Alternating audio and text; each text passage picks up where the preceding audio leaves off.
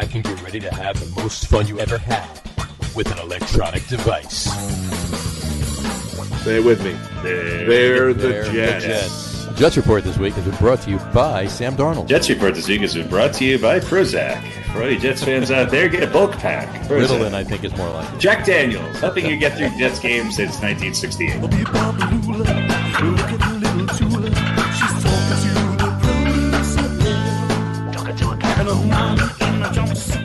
All right, everybody, welcome out to the Log Room. It is Wednesday, November 25th. Thanksgiving Eve, folks. Happy Thanksgiving Eve. Jersey Johnny coming at you. And with me, as always, is Mr. Radio Pete and Mr. Harry Lugnut. Say hello, guys. Howdy, howdy. Hello, guys. Howdy, howdy. There you go. Perfect. How was everybody's day so far? Long. It's been pretty good, but actually. good, you know. Long but good. Well, you know, we got the holiday tomorrow and tonight technically. So, and we got a bunch of people watching already. So anybody out there listening and watching, feel free to comment in and give us your opinion on whatever we're talking about or anything that we're not talking about. That would be fine too. That's right. Get John's stuffing recipe. Yeah, a much larger array of topics that we will. Even sports related. We will. There's things we're not talking about and things that we're prohibited from talking about. Exactly how I make cranberry sauce every year. So there you go. Don't ask. It involves a Dremel. You don't want to know. How did you know? Actually, yeah, no. All good things in life do. Absolutely. This is true. All right. Well. Why don't we jump right into some NFL discussion here? Let's since the Giants were off last week, let's start with the Jets. Pete, you have anything to say about? I mean, hey, you know they look like a football team at least last week. You could say. You know? Yeah. Listen, actually, they played in many ways some better football in the second half than they did in the first half. They were a little dead in the first half, so a little bit of a flip flop. Still haven't put that full 60 minutes together. Nope. And really, I think probably more exciting than what's going on the field is the quarterback. I'm going to call it almost a saga at this point. Not a controversy, a saga? Well, I mean, do we really know? Do we really know all the facts about Sam Darnold and whether or not he's coming back? It seems like he is or he isn't. I think the controversy at this point would be Sam Darnold versus Trevor Lawrence, not Joe Flacco. By any means. Yeah, well, yeah. I mean, certainly, I think last week I said that maybe Joe Flacco was giving him a better chance to win, but really doesn't look that way. I think I saw Flacco is 2-13 in his last 15 starts. Yeah. And, you know, whatever, not that he ever had really any magic, but at this point, I don't think Joe Flacco is any sort of upgrade over Sam Darnold, and that's saying quite a bit, I think. No. So, yeah, the question is, you know, what is the real intention of the Jets and how blatant are they going to be about trying not to win if Sam Darnold is healthy enough to play at some point? Yeah, I don't think they're going to win anything. I think they're going 0-16. So, and if I don't think that's far-fetched at all. I mean, look, their most winnable game will be from this point on out will be the last week against the Patriots. Mm-hmm. And I think it's Jacksonville technically has the tiebreaker, I think, is the strength of schedule if they both end up with one loss. Yes. So there is still a way for the Jets to be the Jets. Yeah, strength of schedule. If Jacksonville and the Jets wind up tied, Jacksonville actually gets the number one pick. So that's what we know is going to happen. Right. It's just a question of how it happens. It's going to happen on Week 17. It's going to happen when the Jets beat the Patriots Week 17. Yeah. And the only question is who's going to play quarterback. And it'll probably be both of them. You know, they'll probably start Flacco. He'll probably get hurt. And Sam Darnold will have to come in and have a great game and miraculously win. And then thereby, you know, securing at least his job for another year as they're out of the Lawrence sweepstakes. Well, they're talking about Darnold playing this week, so... Yeah, talking about it. Yeah, they've been talking about it for a couple of weeks now, and not the last week, but the couple of weeks ago they talked about it, and it didn't happen. So, but I don't think look. I really believe at this point they've bought into the fact that they're taking the first pick, and I don't think that's Adam Gase buying into it because he knows he's gone. You know, so he's just playing the role right now. It's my take on it. I could be wrong. I don't think I am, but we'll see. It's a no-brainer. If you can get Trevor Lawrence, you get him. Right. The greater concern for me is I'm not convinced that Adam Gase is gone. Oh, please! Could you imagine? Well, look at this. Look, if there's always plenty of excuses, right? If you think that, or he thinks that Sam Darnold is not really the guy, and obviously he was brought in, and he's supposed to be the quarterback guru and the offensive genius. This year looks kind of like a wash because he doesn't have his guy, and they're going to get the number 1 pick. And we go, well, now here's Gase with one of these supposed all-time QB talents, and we're going to see what he can do. And we're still paying him. I can see him sticking around for another year because I'm not even going to say it anymore. Yeah. That's all you got to do. Yeah. So to me, that's really, whether or not the Darnold is going to come back or whether they're just going to try and keep him out. I think he'll be healthy enough to come back, but is question number 1. And question number 2 is, are they really just going to keep Gase around and give him a shot at ruining Trevor Lawrence? Ruining Trevor Lawrence. Yeah, exactly. Yeah. Hopefully it's Trevor good. Hopefully Trevor Lawrence's handlers know, or have that answer before the end of April. And listen, it wouldn't be unprecedented for him to say, "Well, I'm not going to play there, so don't draft me." Trade the pick, right. Or draft me and trade me, wherever else, or stay in school. He could stay in school, although I don't see that happening. I don't think that'll happen. Yeah, he's not going to turn. I think, and just that risk. That's a huge risk, especially since his stock has kind of gone down a little bit this year due to his being out with COVID for a couple of games. I mean, they're talking about him not even being the favorite for the Heisman now. So right. It's true. That's true. I mean, he could. It's more likely he'll probably pull up Manning, whether you want to call it Peyton or Eli or both, or an Elway, and just say where he's going, or where he's not going at least. Force a trade. Yeah. Or, he could be, he could come into the situation and say, yeah, you can draft me, Jets, but I'm not, that guy's not coaching me. Right. If you're going to draft, if you want me to play for you, you got to bring in somebody else. Yeah. Whether someone would do that. I don't think he has that power. He might make that play, but I would tend to think that's not something that you would want on your resume, no matter how good you are. As highly touted as he is, I don't think he yields that kind of power.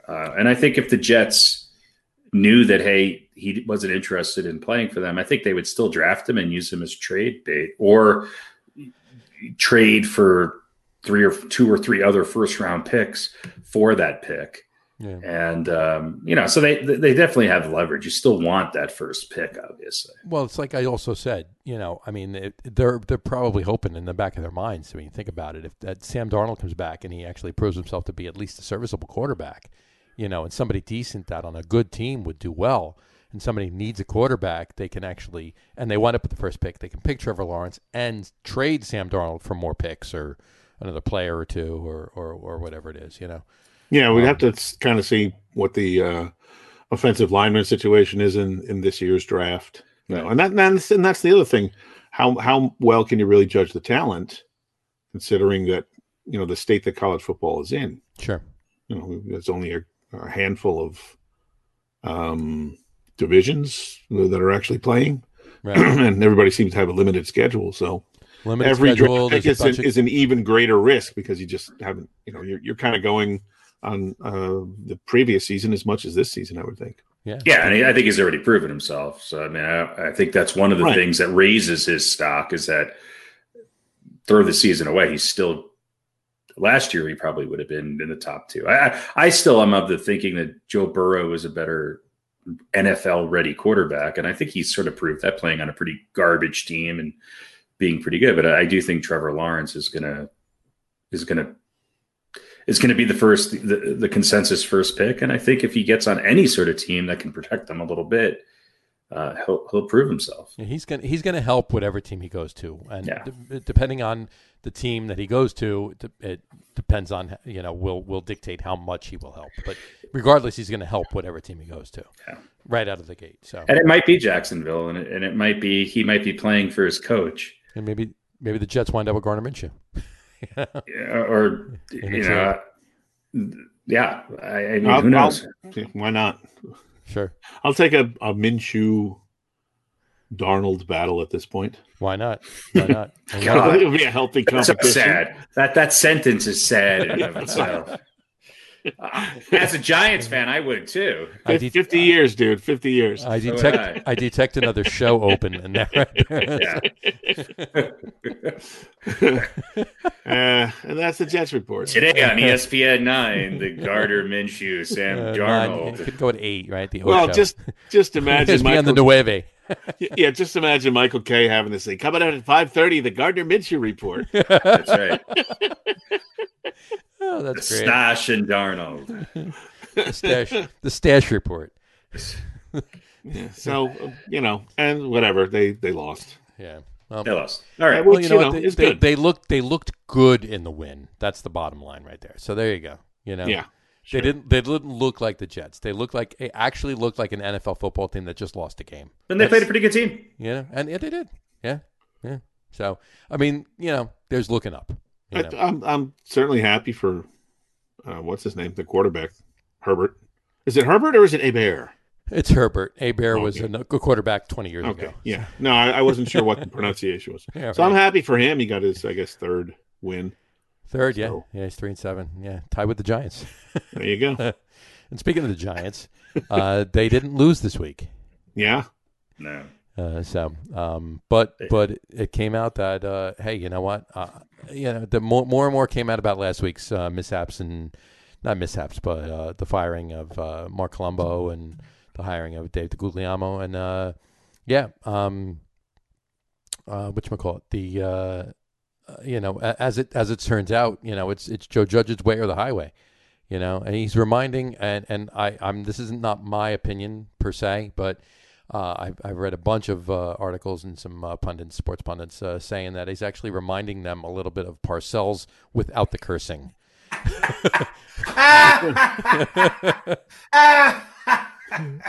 Was that Rex Ryan that said that? It might have been. Yeah. Early Parcells without the cursing. That's what I heard. Early Parcells without the cursing. Early Parcells. Early Parcells. You mean like when he was 12? Yeah. When he was coaching his friends in their neighborhood coaching pickup the game, stickball team.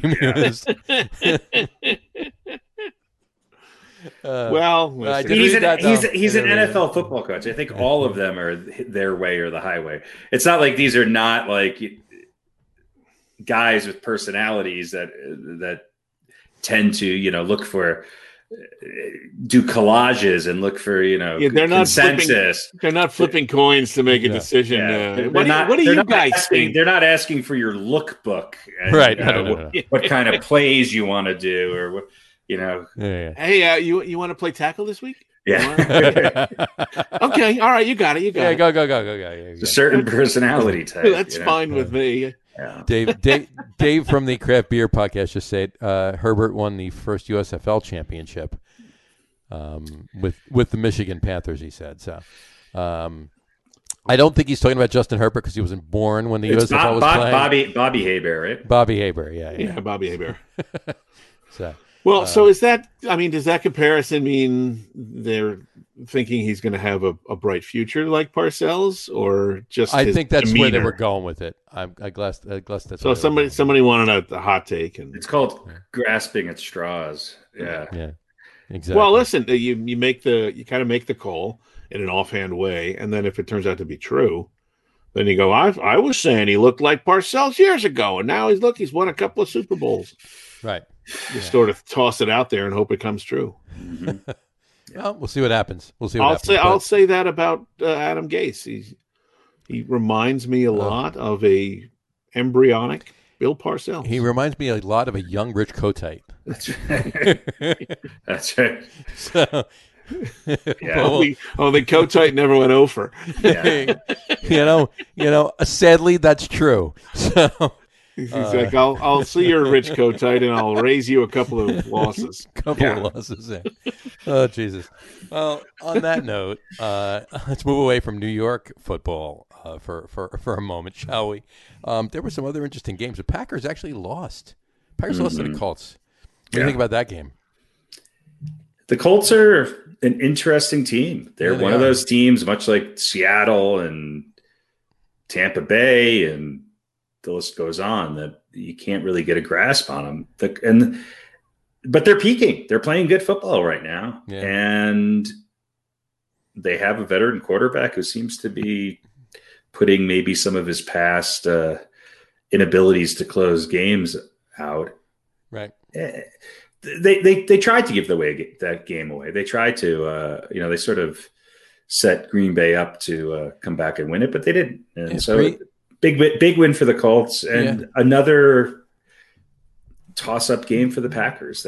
I think the Packers and the Colts are both teams that are looking good one week and not so great the next. Yeah, if Green Bay, I think Green Bay just laid two eggs between the two losses between the Bucs and the Colts, but it's not the team they are. This isn't. It's not a tale of they were playing above their capabilities for the 7 wins. It's the losses that they that they're at, but or 8 wins, whatever it is, 7 wins. Yeah, they've got questions on defense, and they've got and I think they're more limited on offense than people maybe thought. No, that's it. No, they're definitely they're limited on offense, but they can get it done. The defense is the problem. No, they have somebody behind center that I think is a game changer. But absolutely. So, but even he was unable to kind of finish him out and bring him back from behind again. If he had another minute, they would have won the game. I think in the NFL, like we talked about this a couple of weeks ago, I think anybody with a minute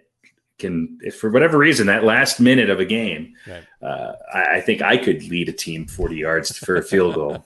It's just with me and Pete. Well, that'd be a lot harder, but yeah. And we could try. we could both play left tackle. There you go. We could get an extra guy. Listen, they're two of the most kind of yo-yo-y teams. Packers expected to be better, right? The Colts are kind of a surprise up to this, not up to this point, but early in the season, despite their, I think it was a week 1 loss to Jacksonville.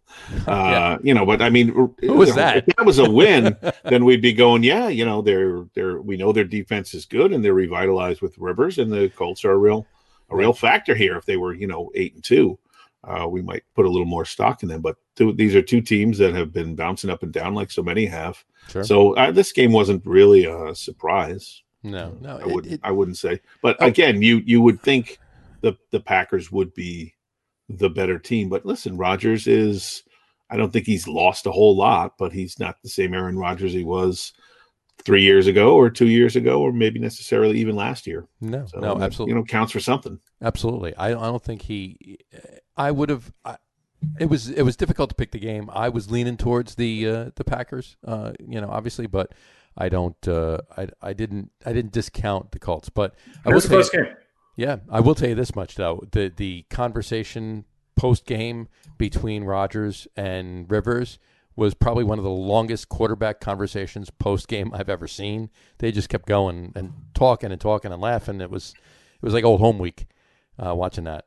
So, but well, they're both in pretty good positions, as far as their teams go. Yeah, relatively. So they're. And their careers too, but that's besides right. But I mean, there's only how many teams in the NFL that have 7 or more wins, or more than 7 wins? 3 maybe. So that's as far as looking at playoff pictures. They're sure. Are any of them in the NFC East? Yeah, no, not at all. Well, if you just flip the record over, then there you go. But I mean, wins were losses and losses were wins. The Colts have beaten Tennessee and Green Bay in consecutive weeks. Those are quality wins. Yeah. They hadn't really beaten anybody. They won the games, some of the games they were supposed to, with the exception of Jacksonville. They lost to Cleveland, which Cleveland's another one of those teams you put in that category of which team is going to show up. They've beaten the teams that they were supposed to beat. And now they've had 2. They're one of the teams, I will say this about the Colts, that seem to be peaking right now. Right. They didn't beat, had they been like the Packers, they would have beaten Tennessee and then come out and laid an egg against the Packers. But, right. They lost to Baltimore. Baltimore's a good team, obviously. So are they though? I mean, they were and they are a couple of times here. But they're a tough team. They're a tough team to score against. Yeah. They're a tough team to score against, but their offense is more one-dimensional than it is. They're one-dimensional. I was going to say they're a tough team to score against, but they are beatable. And if that makes any sense, but it's true. Yeah. Listen, the Colts wins are not flukes, but they're just not consistent. Right. No. All right. Well, what else do you want to talk about? Well, the Chiefs. It's I'm full on Mahomes today, so unusual to see them come back and win a game late. The Chiefs never do that. Never. If they're down heading into the last 6 minutes of a game, they never win. You count them out. You do. But look, Raiders kind of, had their number, right? It was a Herculean effort. And we've talked about how anybody can come back, but we said there's really kind of no way that the Raiders are going to sweep the Chiefs this season. They came close. They came close. Yeah. So they did. It was a good game, and it was a classic Mahomes. I think you can actually probably say that, right? You could say he's done it enough times that you could say him coming back in the last minute and 45 seconds is classic. You know what? It's funny to say because it usually takes years and years to be that's what I mean. Classic, but he's done it that much in 3 years, and in big games too. Like I don't know, the Super Bowl, let's say. Just for instance, and a bunch of them not coming back from 5 down or a touchdown. 28 points down. Coming back from multiple scores down multiple times. No one would ever come back from that score, and he did. Yeah, you got Mahomes. He's got to get on that. He's got to get on that. There's a trademark, and I think he's got to call Randy up and figure that out how he did it. And there you go. Hopefully the bus took a lap around the stadium. You know what? I don't think. No. I think the bus went right to Arby's. No, for Andy Reid. Andy was hungry. They doused him in barbecue sauce instead of Gatorade when they won the Super Bowl. So. Of course they did. And then never mind. So that was a good game. It was good. The Chiefs are the team to beat, right? Obviously, they're one game behind the Steelers. Does anybody think the Steelers are a better team than Kansas City? No. I do not. I think the Steelers are for real. I think the championship game is going to be the Steelers and the Chiefs. That's my picking right now. In the AFC, the championship game is going to be the Kansas City and Pittsburgh. I think the Super Bowl is going to be Kansas City and New Orleans. Yeah, you know what? Let's switch to New Orleans for a second. Taysom Hill? I think that game he just cemented his role as the starting quarterback after Brees retires. Well, one game. Yeah, you know what? He played pretty damn good. You know, he really did. What's his name? Played good last year in a backup role too for the Saints. They have a good offense, and why is his name escaping me right now? But he hasn't looked quite nearly as good this year as he did last year on the Saints. So you mean the Jameis Winston? Yeah, no, the former New York Jet, Teddy Bridgewater. Yeah, Bridgewater. Yeah, Teddy Bridgewater. He's a good quarterback, but he is. He just can't seem to hang on to a starting job. No, and it's not through terrible play either. There's just always kind of somebody better. And the kid from the kid that he was like about 12 teams he got let go from, and he threw 15 touchdown passes in the XFL, and now he's the starting quarterback for the Panthers now over Bridgewater. Yep. What's his name? Walker? I forget his name. But he can't hold on to a starting job. He looked pretty good. He definitely looked good, better than he did. But, he looked good enough that it probably would have behooved the Jets to keep him when they had him. But, Well, that was a move because they didn't want there to be any quarterback controversy. Right. No, we said that. We could have given them that. We've talked about that before, and they did believe in him at that point. But, you know what? We move on. Listen, if he was still around, they wouldn't be 0-10. No, I mean, he probably would have won one of those games. I mean, they beat it. They beat him handily. I think the rest of the team stepped up. Let's not anoint him as the next Aaron Rodgers, but he completed 18 of 23 passes. He hasn't thrown a touchdown yet. He hasn't thrown an interception yet. True, and it was the Falcons, and he was sacked 3 times. So we'll see. It was the Falcons. This is true. Yeah, it was the Falcons. So, I didn't watch that whole game, but watching it, I'm like, all right, he's the next Steve Young. I'm like, okay, let's hold on a little bit. If you're going to be a backup, New Orleans is pretty decent place to be a backup. It's right? a good system. It's a good system, and yeah, I think he's. I mean, on paper, he's a great fit for them. He's sort of, I mean, who's the backup in Kansas City? We don't even know. Couldn't tell you. But if Holmes went down and the guy comes in and is at least decent, now we're not going to say Le'Veon Bell. Actually, Le'Veon Bell's the back. that was my first thought. I was going to say that. It's probably Le'Veon Bell. But if, I mean, obviously we're not going to say he's the heir apparent to Mahomes because Mahomes is so young. But you could come in and be a decent quarterback on a really good team, which I think the Saints certainly offensively are. And then we go, man, he looked great. Well, of course he did. He was, throwing to experienced guys who are big playmakers. So Sure. I wouldn't anoint him yet, but yeah, he looked good enough to win. And that certainly, I'm sure, is a sigh of relief for the Saints because Mr. Brees is going to be out for probably until the playoffs, right?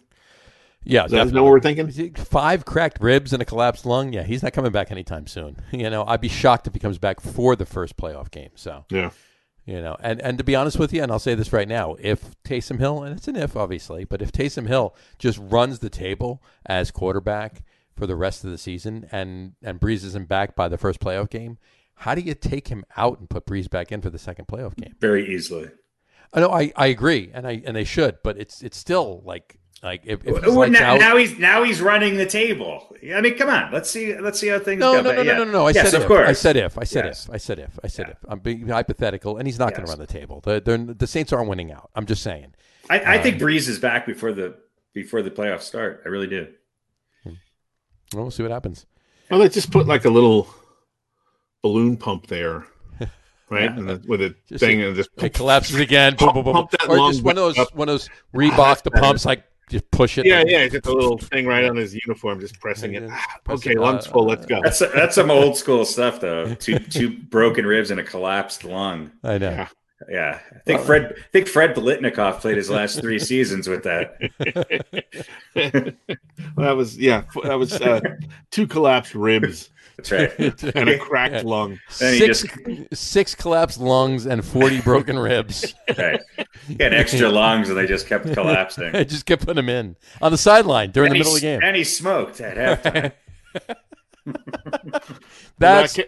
That's old balls. That's right. That's Vlade Divac style. Exactly. All right. What do we want to talk about? The Cardinals Seahawks? Did we? Yeah. Well, I was just going to say I was going to bring it up. Let's talk Cardinals Seahawks, and I got one other thing to say to Harry. But Cardinals Seahawks. Bring that up. That's interesting. Okay. So I was wrong. Was I? You were close to being right, though. I mean, it was a good game. That was Seattle proved something. Yeah, they it was we call it a must win for them, and it was, and they came through. But I don't think Arizona is diminished in any way by that loss. No, they still are looking like a team to be reckoned with. They were right. They're still looking like a team that's going to get beaten by Taysom Hill. Well, I'm expecting him to run the table, and then there'll be as it's known, Hofstetler decision to be made. Yeah, Hofstetler is a Big Bang Theory. Yeah. Okay, Hofstetler, yeah. Okay, there we go. It's the whole universe is like him. By the way, Taysom Hill is a very special Taysom Hill this week on the WB. It sounds like some bad Blossom. Yeah, Taysom Hill. Who knows what Jason? Did you see the story that he was listed as a tight end? Yeah, he was listed football. They for had a tight. To change. He got like 38 points or something, and a lot of people had picked him up and made out very well. So he was listed as a tight end for fantasy football, and he played quarterback. That was because they announced it. They announced it that morning that he was going to play quarterback. Yep. Because Jameis Winston was listed until that morning, until like 9 or 10 o'clock in the morning on Sunday, that he was the starting quarterback. But that was pretty funny. He got like 90 points for fantasy football. A lot of people did very well with him as their tight end. Jameis Winston wasn't he the opposing quarterback for Daniel Jones's first win in the NFL? That would be correct. Yes. That would be correct. That's how good he is. That's he might end up as Daniel Jones's backup. He might. That would be it. I mean, well, right now Colt McCoy is Daniel Jones's backup. So pew pew pew. Exactly. Anytime you say Colt McCoy, you got to say pew pew pew pew pew.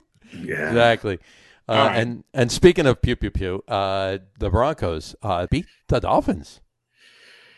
Yeah, they tried to lose it, but they a quarterback who didn't suck and had a decent game, and the Broncos defense just looked really good against the Miami team that just seemed like they came out flat. Yeah, they did. This is my question to you guys, because there's obviously a lot of people talking about, both sides of this issue. Oh, you can't pull the young kid. No. You got to let him stay in there and deal with some adversity. Other people saying, hey, listen, he wasn't particularly good. Fitz was good before he got, benched. So, yeah, you take him out and then you put him right back in, the following week as your starter in Tua.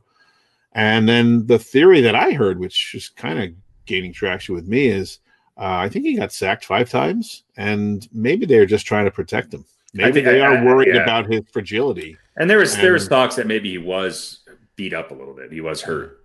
It could be. Fitzmagic was one bad pass away from bringing him back and winning that game. Yeah, that is true. It is. Well, true. Right. It wasn't even really a horrible pass. It was just he threw an interception. And listen, that's kind of what he's done a lot of times. Right. For at least for every time he's. It is the second half of the season now. Yeah, exactly. Yeah. It's getting the Fitzmagic seems to only work in September and October. We're slowly creeping into Fitztragic at the moment. Right. Yeah. Right. It's kind of like it gets really bad after Christmas. Right.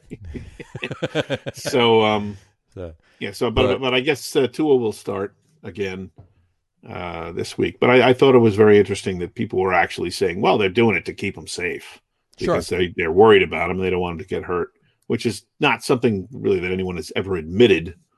We took our quarterback out so he wouldn't get killed. Yeah, maybe at the end of a season, but if there's anybody to protect quarterback wise, it's him. I mean, there's only so much twine that they can fish through his body to keep his, muscles attached to his ligaments. But yeah, it's He's I think he was hurt. I think he was hurt a little bit, and they just erred on the side of caution. Yeah, I have to agree with you. I think that he was definitely he was getting banged up. I don't think he was I don't think he's going to miss any games because of it, but it was getting to the point where they were worried, and they're like, what, sit down, kid. We'll take care of this. Yeah, it makes more sense than punishing him. For not being great in his third start, and I don't think it's a matter of they thought they had a better chance of winning with Tua. I think it's the fact that we need to get this guy some snaps, and I think they're playing for next year. If they happen to win some games along the way, great. But they're realizing that Tua is not the youngest rookie quarterback in the league. And I think they want to give him a half a season under his belt, so that next year they can see what they have and really build this team around him. Yeah, I agree. I think that's exactly what they're doing. If they were able to get into the playoffs and sneak in, and maybe they still can. I mean, they're not going to. They certainly could. I don't think that they're going to win the division at this point. I think it's the Bills' division, but I think they're going to wind up. But the way other teams are playing, I think they have a decent shot of getting one of the wild card. That was a big loss for the Dolphins. A team they should have beat. Yeah, it was in Denver, but they should have won that game, and that was a step in the wrong direction for the Dolphins. It could be a momentum killer, but I think they'll rebound from it. Yeah, well, we'll see this week. So, what else we want to talk about? Rams over the Bucks. Yeah, Rams over the Bucks. Another close game. That was definitely a close game. Fantasy wise, I have to tell you, I was number 2 in one of my leagues. Not that this matters to anybody out there, but I was number 2 in one of my leagues, playing the number 1 team, and I only had Cooper Kupp going, and he had to get me 1 million points on Monday for me to win. And that last pass that Goff threw to Kupp put me 1 point over, and I actually won my game on Monday night. So nice. I think the last 7 catches he caught were for like 6.5 yards. They were, it's like a total of I'm like, come on, more than that, please, But yeah, no, I thought that was pretty interesting. I thought the Bucs were winning. I think we all did, right? Yeah, I believe so. They're another team, except for the coin. The coin got the coin actually got that game right. Actually, the coin got that one right. Yeah. So does that say more about the Rams or more about the Bucks? I think that says more about the coin, actually. I think. Well, if you use the analogy of the coin, I think I think both of these teams are a toss-up every week when they play a tough team, and it seems like this Bucks team can't win in prime time. You know what? Go ahead. I think both teams. I think the Bucks have more opportunity to really do something, but there's something there. There's some disconnect. The offense started out great, and then it looked confused. It looked as if something the Rams were doing on defense, nobody was open, and they couldn't move the ball. And the Rams actually played. I thought their defense looked really good, but how much of that is just Tampa Bay's inability to really make adjustments on offense? I don't know. Yeah, that. So go ahead, John. I was just going to say, I got to be honest. I watching the beginning of the game. I mean, Evans was just catching pass after pass after pass, and then midway through, I guess it was like the second quarter, probably midway through the second quarter, it became the Antonio Brown show, and it seemed to me that Brady forgot there was anybody else on the field except for Fournette and Brown, and there was like nobody else on the field but them, and that was it. And well, they started to double Evans, and Brown was kind of the underneath option, and if you notice, a lot of the time. And so, we all know how much Tom Brady likes to dump passes underneath. So sure. I don't think he was really targeting Brown. I just think that they've realized that Evans is, without a doubt, the number one receiver, and they bottled him up quite a bit. They just don't seem to have any variety in their offense. The running game wasn't all that dynamic, and it just seems as if it seemed like there was a disconnect with his receivers on a lot of passes. And look, one of the things that Tom Brady, there's some talk about this. I can't remember where I was reading this, but all of the discussion has been, well, Brady can obviously win without Belichick. But one of the things that Tom Brady had at his disposal for years and years and years was an offensive coordinator and a head coach and a bunch of other coaches on that offensive side that could help them make changes at halftime or during the game. Yeah. And I don't want to sound as if I'm not a big fan of the coaching staff on Tampa Bay, but I'm not. I don't think that from an offensive coordinator standpoint or a head coach standpoint, I think that he's had talent before when you coach the Cardinals. Yeah. And I just don't see a dynamic offense coming out of a Bruce Arians team. I just don't. And I think he's got some good talent. I just see they don't seem to be able to make changes on the fly as well as some other teams do. Yeah, I was about to say the very same thing. We did the whole before the season started, who's going to do better without the other, right? Brady or Belichick? Right. And, is Bill Belichick going to miss the brilliance of Tom Brady more than Tom Brady's going to miss the brilliance of Bill Belichick? And that's where I think exactly what you said is exactly right. They're missing that ability to make those changes. To me, that is really the heart and the essence of what makes Belichick a great coach, is that when it ain't working, he figures out how to make it work. Right. And most of the time he's figured it out before the game on either one side of the ball exquisitely, usually on the defensive side. But when that's not the case, he figures out what to do and what changes to make. And I think Brady is, really missing that, and I wouldn't say he's gone way downhill or anything, but that's again, I don't think it necessarily settles that argument, but that's what Tom Brady is missing, and it's also Josh McDaniels, and one of the things that Belichick and McDaniels were able to do is they were able to take less talent. Let's be honest, especially in the last number of years, much less talent. And game plan where they were just like, all right, this is what we're going to do. We're going to mix it up, but we're going to do things that keep the defense on their toes. Right. A lot of passes to the running back, a lot of short swing passes, a lot of getting the ball out of Brady's hands quickly so that when the time does come to go vertical, it's not as predictable. And I see much more of a drop back vertical game coming out of Tampa Bay. And even with the receivers that they have, it just seems that at times, they can bottle them up. Yep. And it doesn't seem as if they're fooling anybody right now. No. No, I agree. It's and Gronk has been disappointing. And that was to be expected. I mean, it's hard to come back. He's not having a terrible season, but he's not having a Gronk season. But in the past, they've been able to game plan with Gronk. Where in the past, when it was Brady and Gronk, they would just hit Gronk 2-3 times and then on a drive to get that 6, 7, 8 yards. He was a weapon that was more of a look down for Brady, and it just doesn't seem like he's playing that role because their offense looks predictable. It looks predictable at times. Totally. I think that you hit the nail on the head too. You take this Tampa Bay team and you move it to New England with Belichick and Josh McDaniels and everybody else, and they're running away with. I mean, it's the AFC East, but they're running away even over Buffalo this year. Of course, yeah. It's.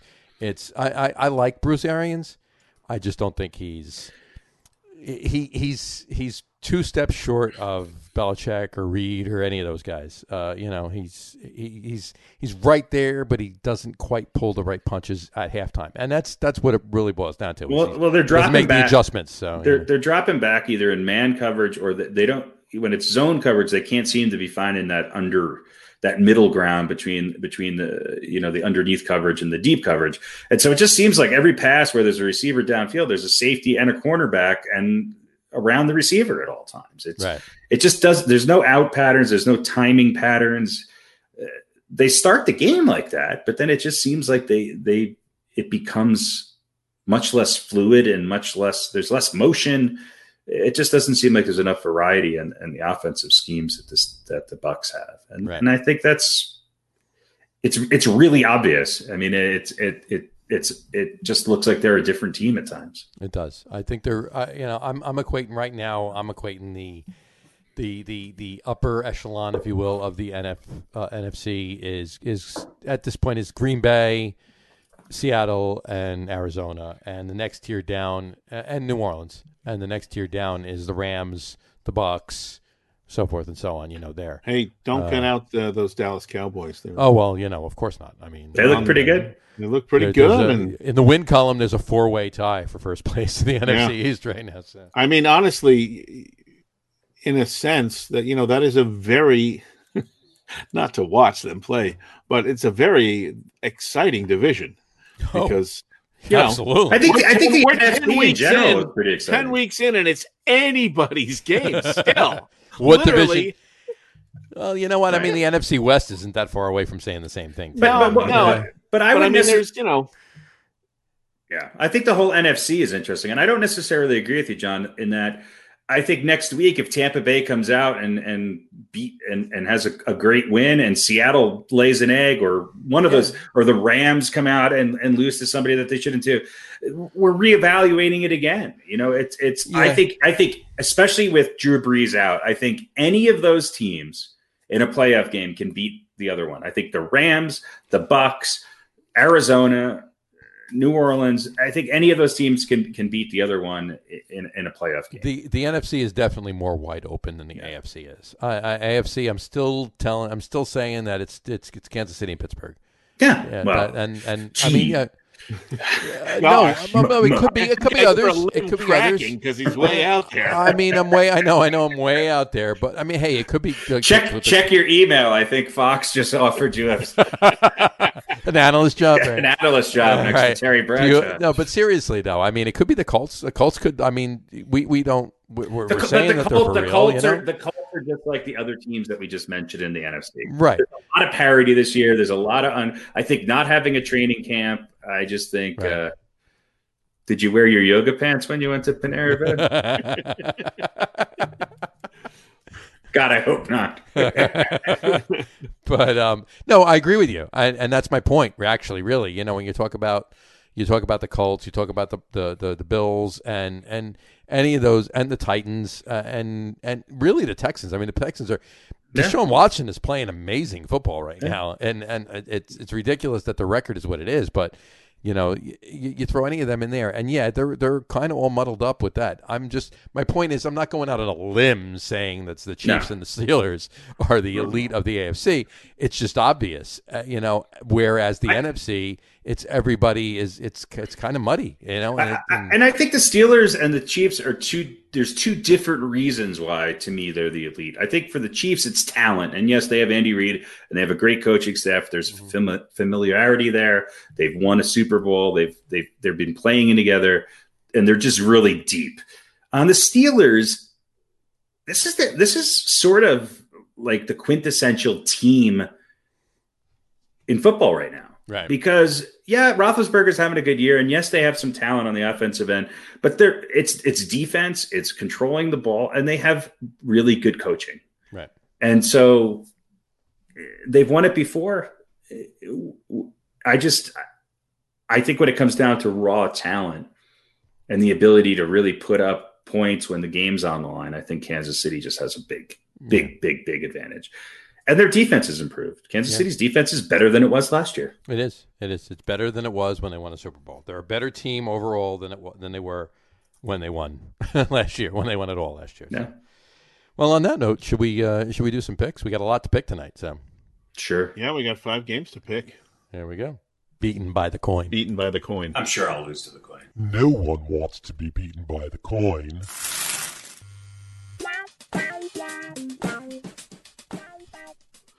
All right. Happy I got my yoga pants on now with that music. or maybe they're off. I'll never tell. All right. Quick recap from last week. It's pretty much all but over, folks. Jersey Johnny goes 3-1. He's now 31-8, a ridiculous 31-8. He leads myself by 6 games. I am 25-14 after a 2-2 week. Harry also 2-2 last week, and 22-17. 1 game ahead of the coin, who went 3-1, only losing with them darn Raiders. Yep. So there we go. Thanks, Arizona. I will never pick you again. Yeah. So there we go. So congratulations, John. Thanks. And I think a couple of weeks ago I said we needed to decide what the prize for winning the season's pick contest would be. At this point, I said, yeah, there you go. I will. The gift certificates of Panera Bread. I'll even wash them and I'll put them in a special Panera mug, a travel mug, Panera travel mug with my yoga pants, freshly washed, and a gift certificate for a free bagel. There you go. There you go. All right, that'll be the prize. So. All right, I'm going to start tanking. All right, so let's take a look here. 1, 2, 3, 4, 5, 6, 7 games to pick this week. 7 games. So here we go. And we're going to pick the one for tomorrow night that's not actually played, but we're going to start. We'll start with let's start with the Thanksgiving Day games. Sure. Houston at Detroit. Mm-hmm. Boy, Detroit looked really bad last week. They did. Houston, we just were talking about, they should be, or maybe are better than their record. Should I flip the coin for each of us? I think you should. I think you. Anybody want to go first on this one? I don't. Why don't you go first? All right. I don't know. How does Matt Patricia have a job? I'll take Houston. Yeah. I mean, it's Thanksgiving, but they don't actually ever win on Thanksgiving, do they? No, they really. They just play on Thanksgiving. They just play on Thanksgiving. It's not like it's a charm for them. No. And John Madden's not doing any other games, and they're not giving out like 6-leg turkeys. All right. Anymore, I'll take the Texans. Why not? Yeah. I mean, I really would like to see the Lions win the game. One, because I like the Lions better than I do the Texans. Also because it's Thanksgiving and it's their game. It's when I think of Thanksgiving and I think of football, I think of the Lions. It's really what it boils down to. But I really think the Texans are winning this game. So, yeah, I'm going to Texas. Harry? I don't know. Who cares? Well, who cares sounds like it starts with H. I'm gonna go with the Texans. This Lions team seems like they're heading in the wrong direction. Yeah. All right. Let's flip. Remember, the coin went 3-1. Coin says heads, which is the home team. So the coin is taking Detroit. How about that? Detroit. Look at that. There we go. And we might all be proven wrong once again. All right. Washington and Dallas in Texas. Yeah, that's your game. I said you went first last. You should go first now. It's your game. Well, Dalton looked better, but yeah, I'll take Dallas. Why not?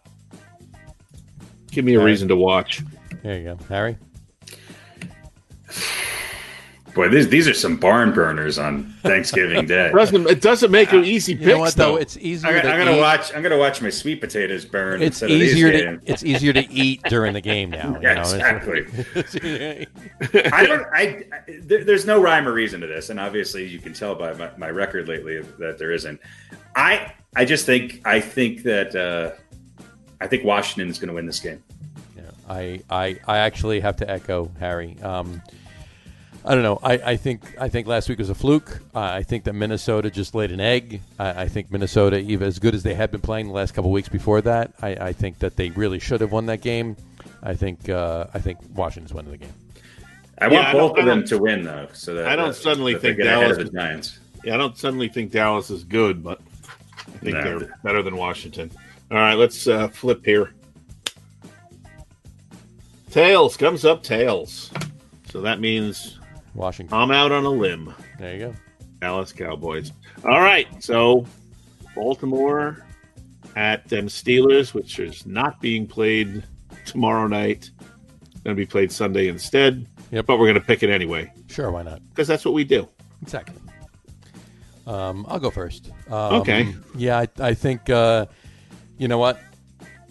I just think the Steelers have a better team than Baltimore right now. I know the game's in Baltimore, right? No, it's in Pittsburgh. It is in Pittsburgh. Oh, even there you go, even more.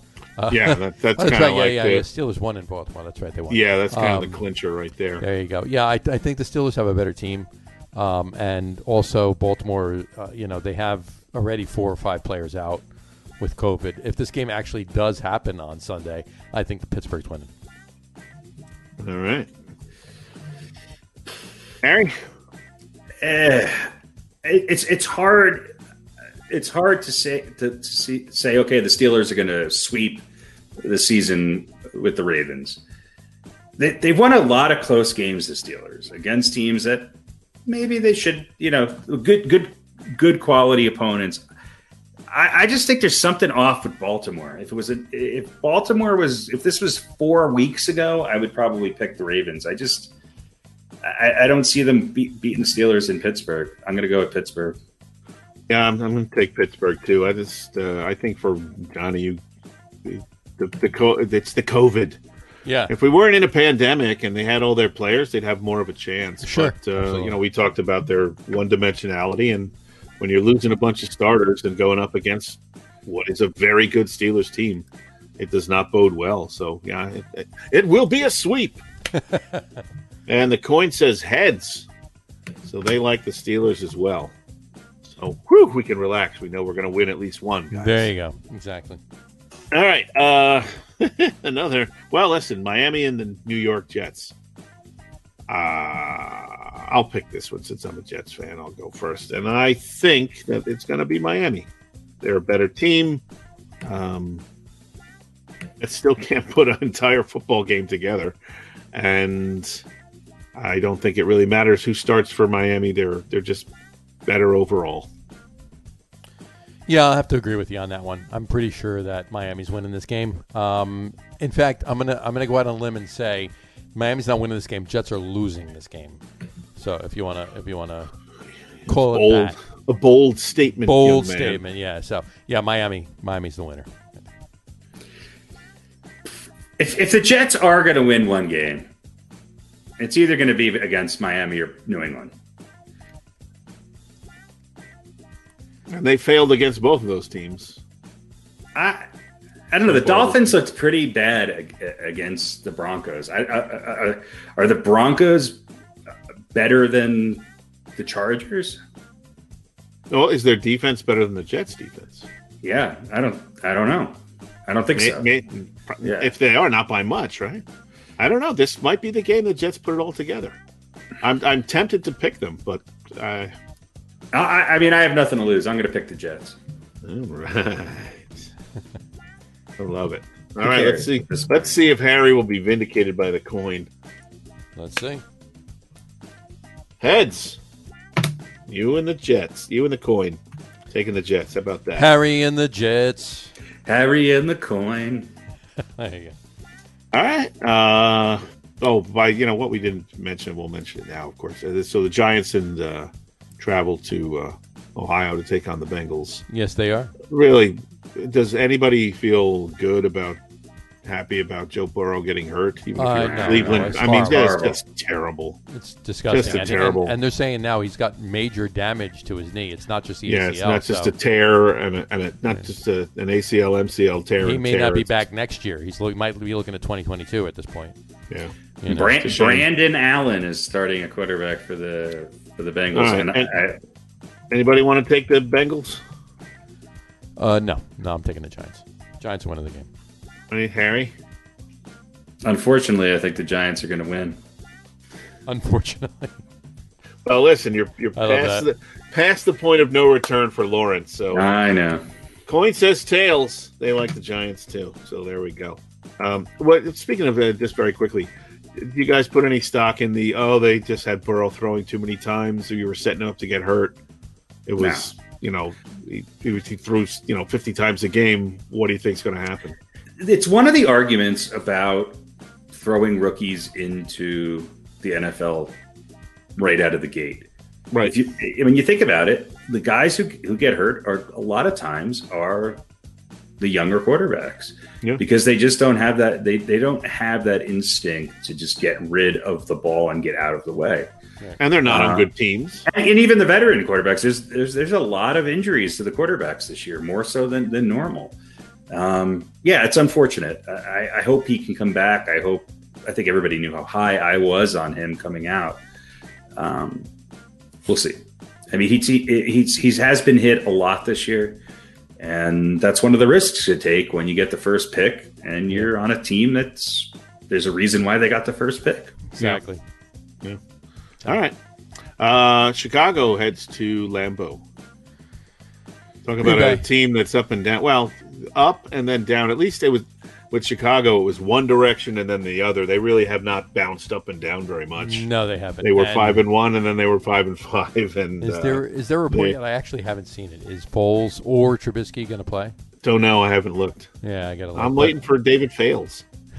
He's sitting by the phone waiting. Foles, Fales. There might be some of that magic. Fales, there you go. Yeah, I'm going with Green Bay. Green Bay's winning. Yeah, I mean, Green Bay can't lose this game. I'm not really quite sure the last time Green Bay swept Chicago. I don't even think they beat them twice last year. No, they didn't. Actually. So, but I think if they don't win this game, then we can't be talking about Green Bay as being in the upper echelon of any league. No, not at all. Yeah. This is a game you got to win. Yeah. Okay. Coin says heads. They like Green Bay. There we go. All right. And last but not least, Seattle versus Philly. Anybody like the Eagles? Nope. Don't think Harry? So. Not for me. I'll take Seattle. No, I don't. Well, no. Again, this is another game where if the Seahawks don't win this, then we just can't. It's coming down to the time of year where you got to win these games, right? And it's the same as like you said with the Packers and the Bills and Packers and the Bears. It's almost worse. I mean, if the Packers lose to the Bears, at least they have the excuse it's a divisional game. Yeah. If the Seahawks lose to the Eagles this year, I forget it. Well, the Seahawks play the Eagles, and then the Eagles play the Packers. So we'll see. Which team beats the Eagles by more. There you go. That'll be the telltale. We'll have to make notes of that. That'll be a side bet. Exactly. All right. Coin says heads. Likes the Eagles. Coin likes the Eagles. So. Oh wow, that coin! I don't know. The coin might be stumbling this week. Hopefully, I even with my pick of the Jets, I can get a little bit of distance from the coin. Well, you've got one. I think we both picked the Jets. So. Both picked the Jets. You've only got two. You've got Houston, and the Coins got Detroit. You've got Seattle, and you've got Philly. So you got a chance to pick up a couple games. Mm-hmm. Everything else is the same. So there we go. This is going to be an go. interesting. This is a make or break week. This is a make or break I think week, as far as the pick champion goes, but I think it's over one way or the other. There you go. I agree. John, congratulations, John. Thank you. I tried. Well, you know what? I have a few weeks left to try and lose your yoga pants. I'll do my best. At least there's something that would be considered a worthwhile reason, I think. Exactly. There you go. Can you blame the guy? I don't know. We'll see. All right. Well, now I have an excuse if I wind up tanking. So, anyway. All right. Cool. There you go. Well, you know what? That brings us to our new segment of the show. Well, our new. I mean, it's new. It's probably about half of the shows we've done so far, so it's not really new anymore by any means. But top 10 lists. This week we're doing top 10 running backs. Top 10 running backs in the NFL. Yeah, you know what? I'm going to go out on. I'm not going to go out on a limb. I'm going to preface this segment by saying that by all means, and these two gentlemen will agree with me, this was by far the hardest top 10 list that we've had to do so far. Yeah. The top 10 list could have easily been a top 20 plus list. There were so many. I mean, you'll know, absolutely. and you can probably figure it out. But the top 4 plus spots are pretty much locked in. But you know, the rest of that top 10 list could have been 20 different guys. There were a whole bunch of guys that could have been somewhere between 5 and 10. Absolutely. So hard. So this was difficult. So we did our due diligence, and we made our lists, and we added them up, and we figured out the. And some people made really bad decisions, but you know. Well, we'll see what they pan out to be. Someone has to. That's right. It might as well be me. But we'll make mention of the fact that there were after we're done we'll mention a couple of honorable mentions. We won't do it now. We'll do it when we're done. I think we might even do it when we're done with all balls. But in any event, let's start with number 10. Pete, why don't you get us going with number 10?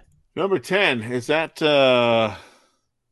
TD? Oh, yeah, touchdown, Tony Dorsett. Of course, being a Cowboy fan, and he being a running back during that period when the Cowboys were America's team, and that's when I fell in love with them. What can you say? 12,739 rushing yards, 77 rushing TDs, a little over 16,000 all-purpose yards, and 91 total touchdowns. Football Hall of Fame, of course. I think he's still. Who is it? Somebody. Forget who he's tied with. 99 yards, the longest. That would run be from scrimmage. That would be Derrick Henry. Derrick Henry. There we go. Yeah. So, and just the other day, Daniel Jones. Rumbling, bumbling, stumbling. Yeah, TD was. I don't know. He was just. I mean, for me, obviously, again with the time frame, just he was a superstar and part of those Dallas teams that didn't always win the big game, but did sometimes, and great fun to watch. Yeah. Yeah. Go ahead, Harry. No, I mean he was higher. He was. I think I had him highest on my list out of anybody. I mean, those Cowboys have had two incredible running backs, and he was certainly one of them. He was part of an offense that had some balance, but they really relied on him. He was he was, you know, he caught the ball as well as ran the ball, and he was really, really good. I mean, in his era, he was right at the top. Yeah, he was amazing. There was a lot of receiving that went on there too. And as a Giants fan back in the day when he played, and granted the first few years he played, you know, were a hindrance to the Giants, but you know, after that the Giants became the elite of the NFC with Washington, and Dallas kind of fell out of favor. But you know, when you're watching Dallas games, he was pretty much the star of what Dallas had going on for the rest of his career in with the Cowboys. Yeah. So There you go. Number 10, Tony Dorsett. Touchdown, right. Tony Dorsett. TD, Tony Dorsett. There you go. All right. I'm going to take number 9, only because nobody else wanted to. He was only on one person's list. Yeah. He was only on one person's list, and I'm not going to tell you who it was, but it wasn't me or Harry. But I won't tell you who it was. No, it was Mr. And you know what? He was a good running back. He really was. He was great. He was great. He was great, even in Hertz commercials. And O.J. Simpson. O.J. I was going to Orenthal Jones, right? Orenthal Jones. Yeah. James, I think. Orenthal James Simpson. Yes, you're right. Orenthal James Simpson. He was. I was going to pick a different picture than this. There was one team that he played with that had an orange uniform. But yeah, no. I was going to pick a different picture than this. It was one that he had gloves on. They didn't fit him well. Yes. But in any event, he's number 1 on Johnny Cochran's list. Absolutely was. And hey, you know what? He's responsible for the Kardashians having a TV show. So I mean, let's put it that way. In any event, you know what? 5-time Pro Bowler.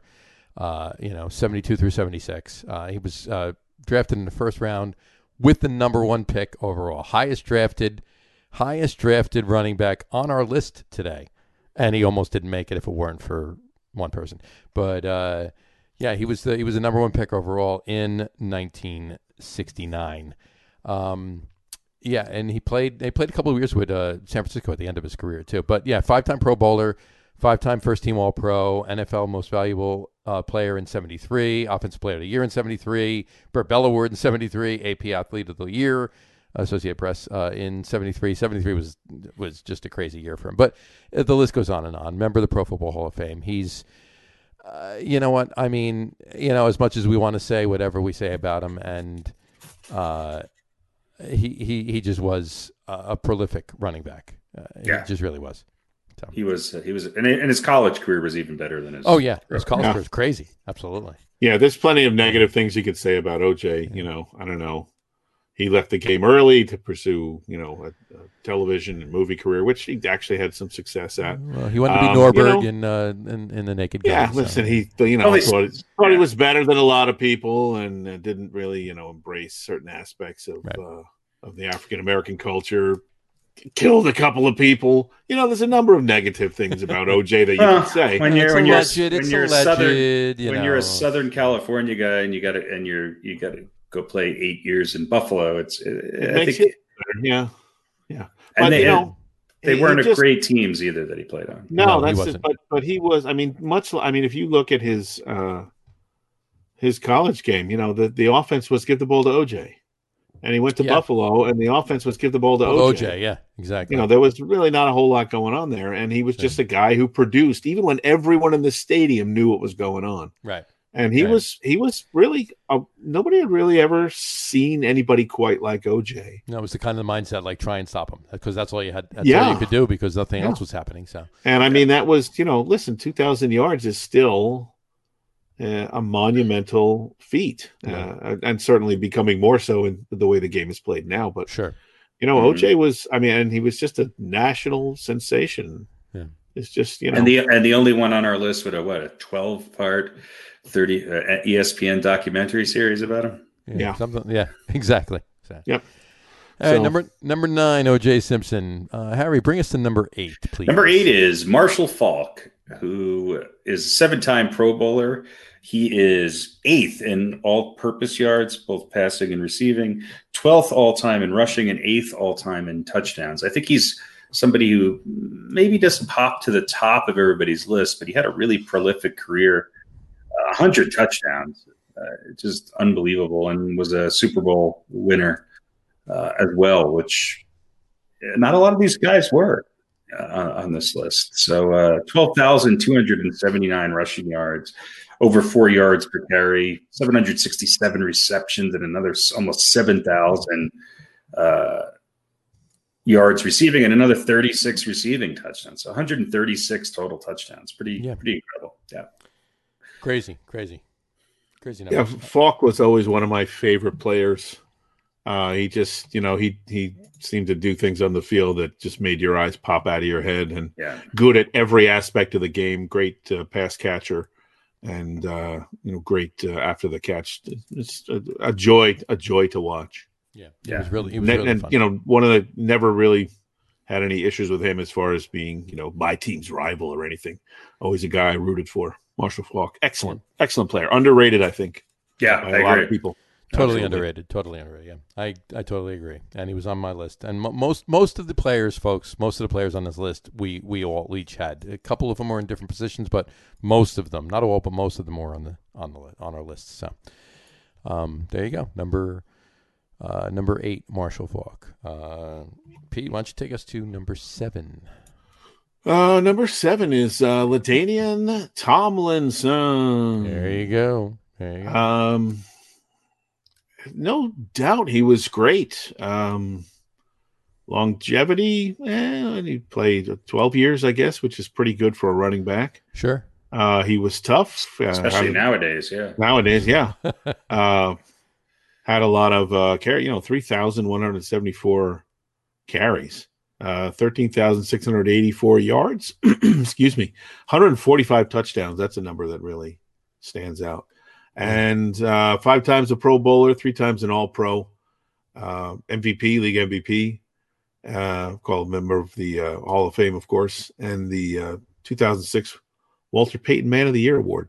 A class act, sort of just a workman, unsung in many ways, but definitely one of the all-time greats, and anybody would be happy to have him on their team. No question about that. LaDainian Tomlinson. LT, Tomlinson. The other LT. And who did he finish up his last 2 years of his career with? Oh yeah, the Jets. The Jets, yeah. He went to an AFC Championship game too, so I mean, he did get that. So yeah.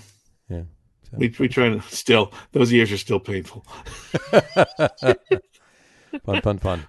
So, but yeah, there you go. Just really, really good running back. I mean, he had to be on the list.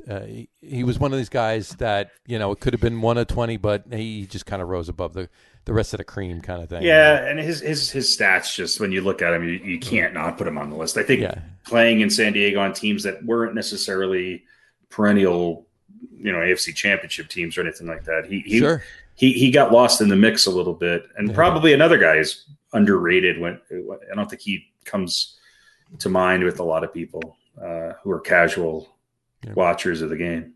Yeah, I agree. LaDainian Tomlinson, number 7, folks. I'll take number 6. Number 6 is Mr. Adrian Peterson. Mr. Adrian Peterson is still playing football. He's the only one on our list that not only is still playing football, but he's actually the only one on our list that is not in the Pro Football Hall of Fame. And not yet. I don't think any of us. Yeah. I don't think any of us disagree with the fact that he will not disagree with the fact that he will be in the Pro Football Hall of Fame. Probably 5 years after he retires. So I don't think it's a foregone conclusion that he'll be first ballot Hall of Famer there. But yeah, no, his stats are amazing. 14,605 rushing yards, 4.7 yards per carry. He was the NFL Most Valuable Player in 2012. Offensive Player of the Year in 2012. Just 7-time Pro Bowler, 4-time First Team All-Pro, 3-time Second Team All-Pro, 2010's Decade Team Offensive Rookie of the Year in 2007. 2007 is when he was drafted. He was drafted with the first pick. Folks, I want to point out the fact that every single player on our top 10 list tonight was drafted in the first round of the NFL draft. There's not one of these top 10 folks that were not drafted in the first round. So, anybody thinking that running back's not the position to take in the first round, well, this list pretty much puts that to bed. Yeah. Just an amazing back. I mean, he played for obviously his formative years and all of his accolades and where his career is going came from the Minnesota Vikings. He's on from 07 till 16, but he played for the Saints and the Cardinals in 2017. He played for the Redskins for 2 years, 18 and 19, and then he's on the Vikings now. Vikings. I'm sorry, he's on the Lions now. And continues. I mean, he's not doing a whole hell of a lot right now.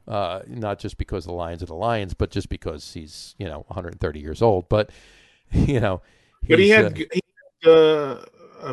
had success even after what would be considered a devastating knee injury for almost anybody else. Well, that's exactly where I was going. His knee injury was amazing, and that would have retired most players, especially running backs. Most players, period, especially running backs. And he came back, and he's had decent success since.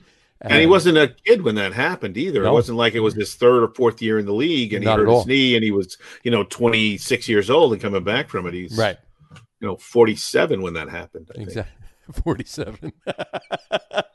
Pretty much, though, yeah. No, I know I wouldn't have come back from that injury at 47. I wouldn't have come from that injury at 27. So, well, I mean, it seems as if he's from a generation that's just a little bit more durable than what you're seeing with a lot of running backs now. You just don't. Everybody on this list has had a pretty long career, and I think that goes a long way, especially nowadays. It just seems like the lifespan of a running back just isn't what it used to be. It's not what it used to be. And one of our coming up running backs on this list, it seems to be the benchmark for years of service for running backs, and we were all upset that he cut his career as short as he did, but. Right. But that's what it seems to be now. I think he kind of led the way for these future running backs, or these current running backs, and the future to cut their careers short. But hey, you know what? I'll speak about that when we get to it. But right now, we'll wrap up number 6, Adrian Peterson. Let's move on to number 5, Eric Dickerson. I'm sorry. Let's move on to number 5, Harry. Why don't you tell us who Eric Dickerson is? Eric Dickerson was a running back who just happened to have over 13,000 yards rushing in his career. He was one of these guys that physically was very different than a lot of running backs. I think he was 6'3", 6'4". He ran very upright, which made him, seem like even more of a target. And yet he was one of the most explosive guys who could just wait and read the blocking schemes and then hit a hole like there was no tomorrow. And, He holds the single season rushing yards record, over 2,105 yards rushing in a season. He holds the rookie rushing record, over 1,800 yards rushing in his rookie season. And he ran for 248 yards in a playoff game. He never quite was on a team that could put himself in a position to win a championship, but he had a hell of a career. Played for the Rams, the Colts, the Raiders, and then the Falcons. And those last 2 years were not much to write home about. But on both the Rams and the Colts, he had incredible seasons. He was a 6-time Pro Bowler.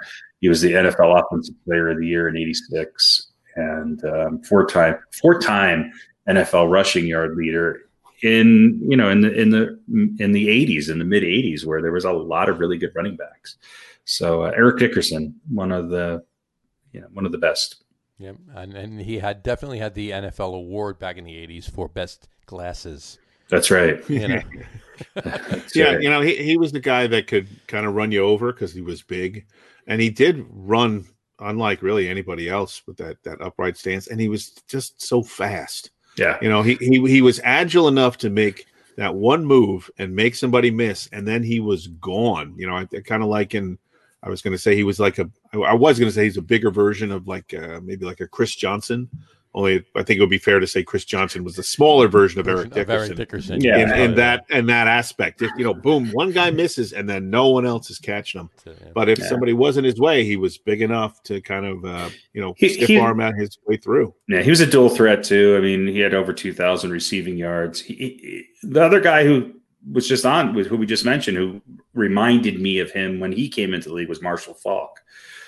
Just for whatever reason, they sort of reminded me of each other. But Dickerson is, and he stood out from the crowd when he came into the league. He was, you just knew there was something special about this guy. Yeah, definitely. And that's, listen, you never want to say any record, records will never be broken, but I don't know if anybody's going to have that, get over that single season Like we're going to have a paradigm shift in the way the game is played, and that passing is basically outlawed for anybody to even get enough carries to have a shot at 2,100 yards. Yeah, if the league continues down the road, it's going for however long. I mean, we'll all be long gone. Even if there are 5-year-olds listening to this podcast, they'll be long gone by the time that happens. So the running back's going to be like a center in the NBA. Somebody's going to go, "What's that?"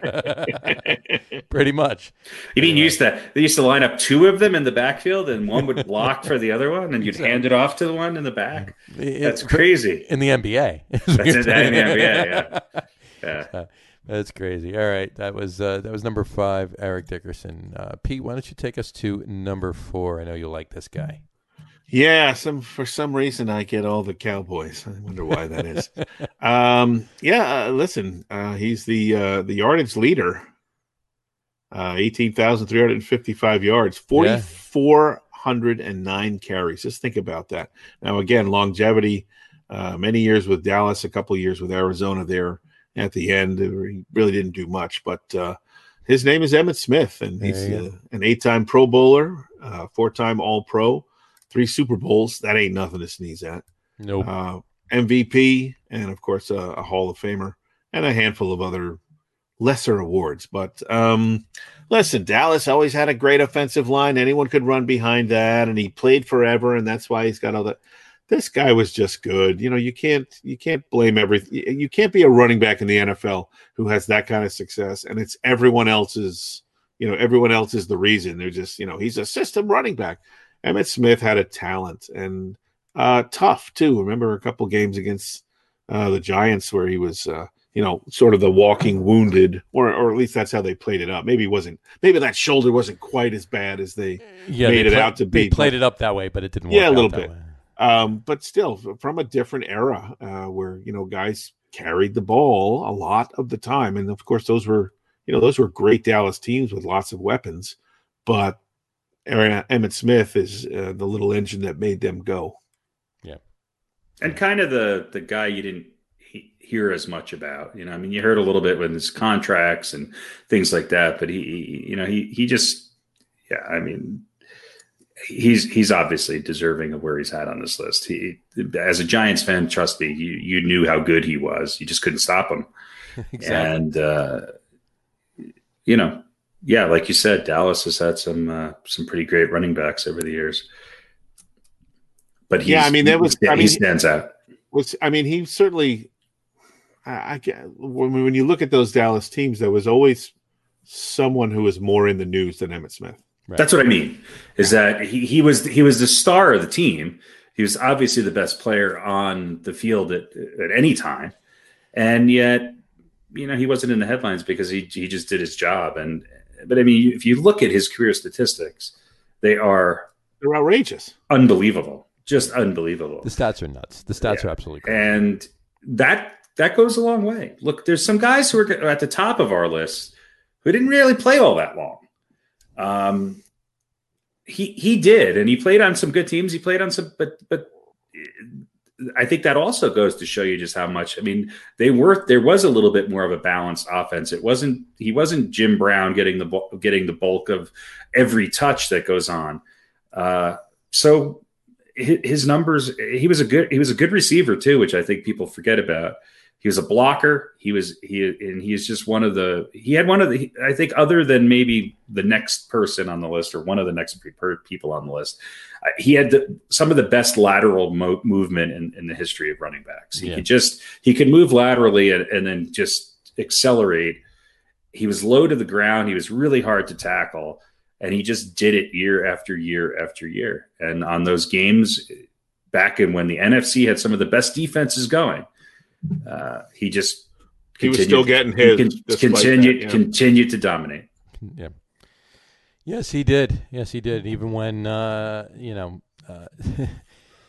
a Giants fan, you didn't want him to. He did. And most of the time, when it was a game that you didn't want him to, that's when he rose to the occasion. He just, and his last 2 years in Arizona too. I mean, there were no slouch years.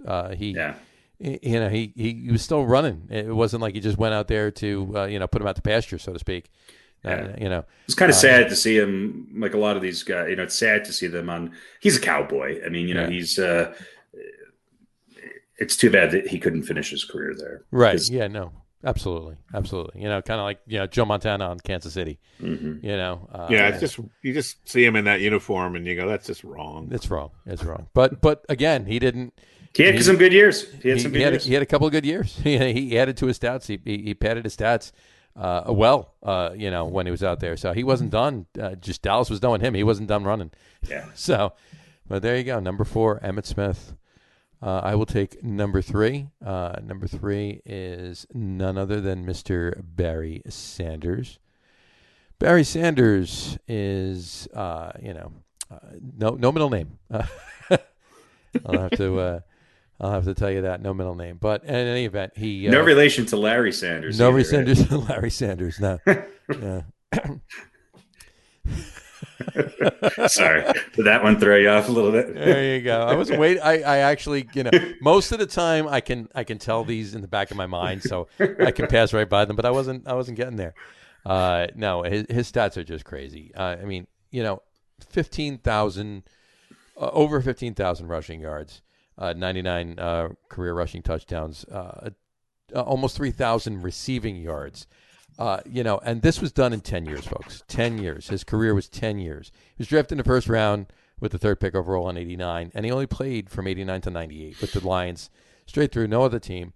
But the odd thing is the fact that he had 5 yards per carry. I mean, most of these other running backs, in fact, all of these other running backs, had 4-point-something yards per carry. And that has a lot to do with longevity, too. Once you get into your 14th or your 15th year, you're not getting as many yards per carry, so that's affecting your overall your overall number. But his yards per carry were crazy. NFL Most Valuable Player in 97, 2-time NFL Offensive Player of the Year, Rookie of the Year in 89, 6-time First-Team All-Pro, 10-time Pro Bowler, folks. He went to the Pro Bowl every year he was in the NFL. Every year he's in the NFL. The biggest thing I have to say about Barry Sanders, and certainly not the only thing I would say about Barry Sanders, but definitely the biggest thing, is the fact that he was, Harry hit it on the head before, we talk about Emmitt Smith being a system running back or anybody be a system player and everything. And it's true to a point with a lot of these other people. But Barry Sanders was the Detroit Lions. There was nobody else on the team at the time. He did what he did because of him, not because of the success of the team around him. Absolutely. It's crazy. So. He was the most elusive running back in the history of the game. And you saw the game start to change. I mean, so much so that they weren't even really handing the ball off to him. They were tossing the ball to him. Yeah. He would sort of stop after he got the ball, like it was a shotgun and he was the quarterback, and then decide, okay, I don't see anything here, so I'm just going to run to the opposite side of the field for 40 yards and then proceed to gain 12 on the play. Right. It was unbelievable. He was I don't think I'm going out on a limb to say this. He was the most dynamic running back I've ever seen play.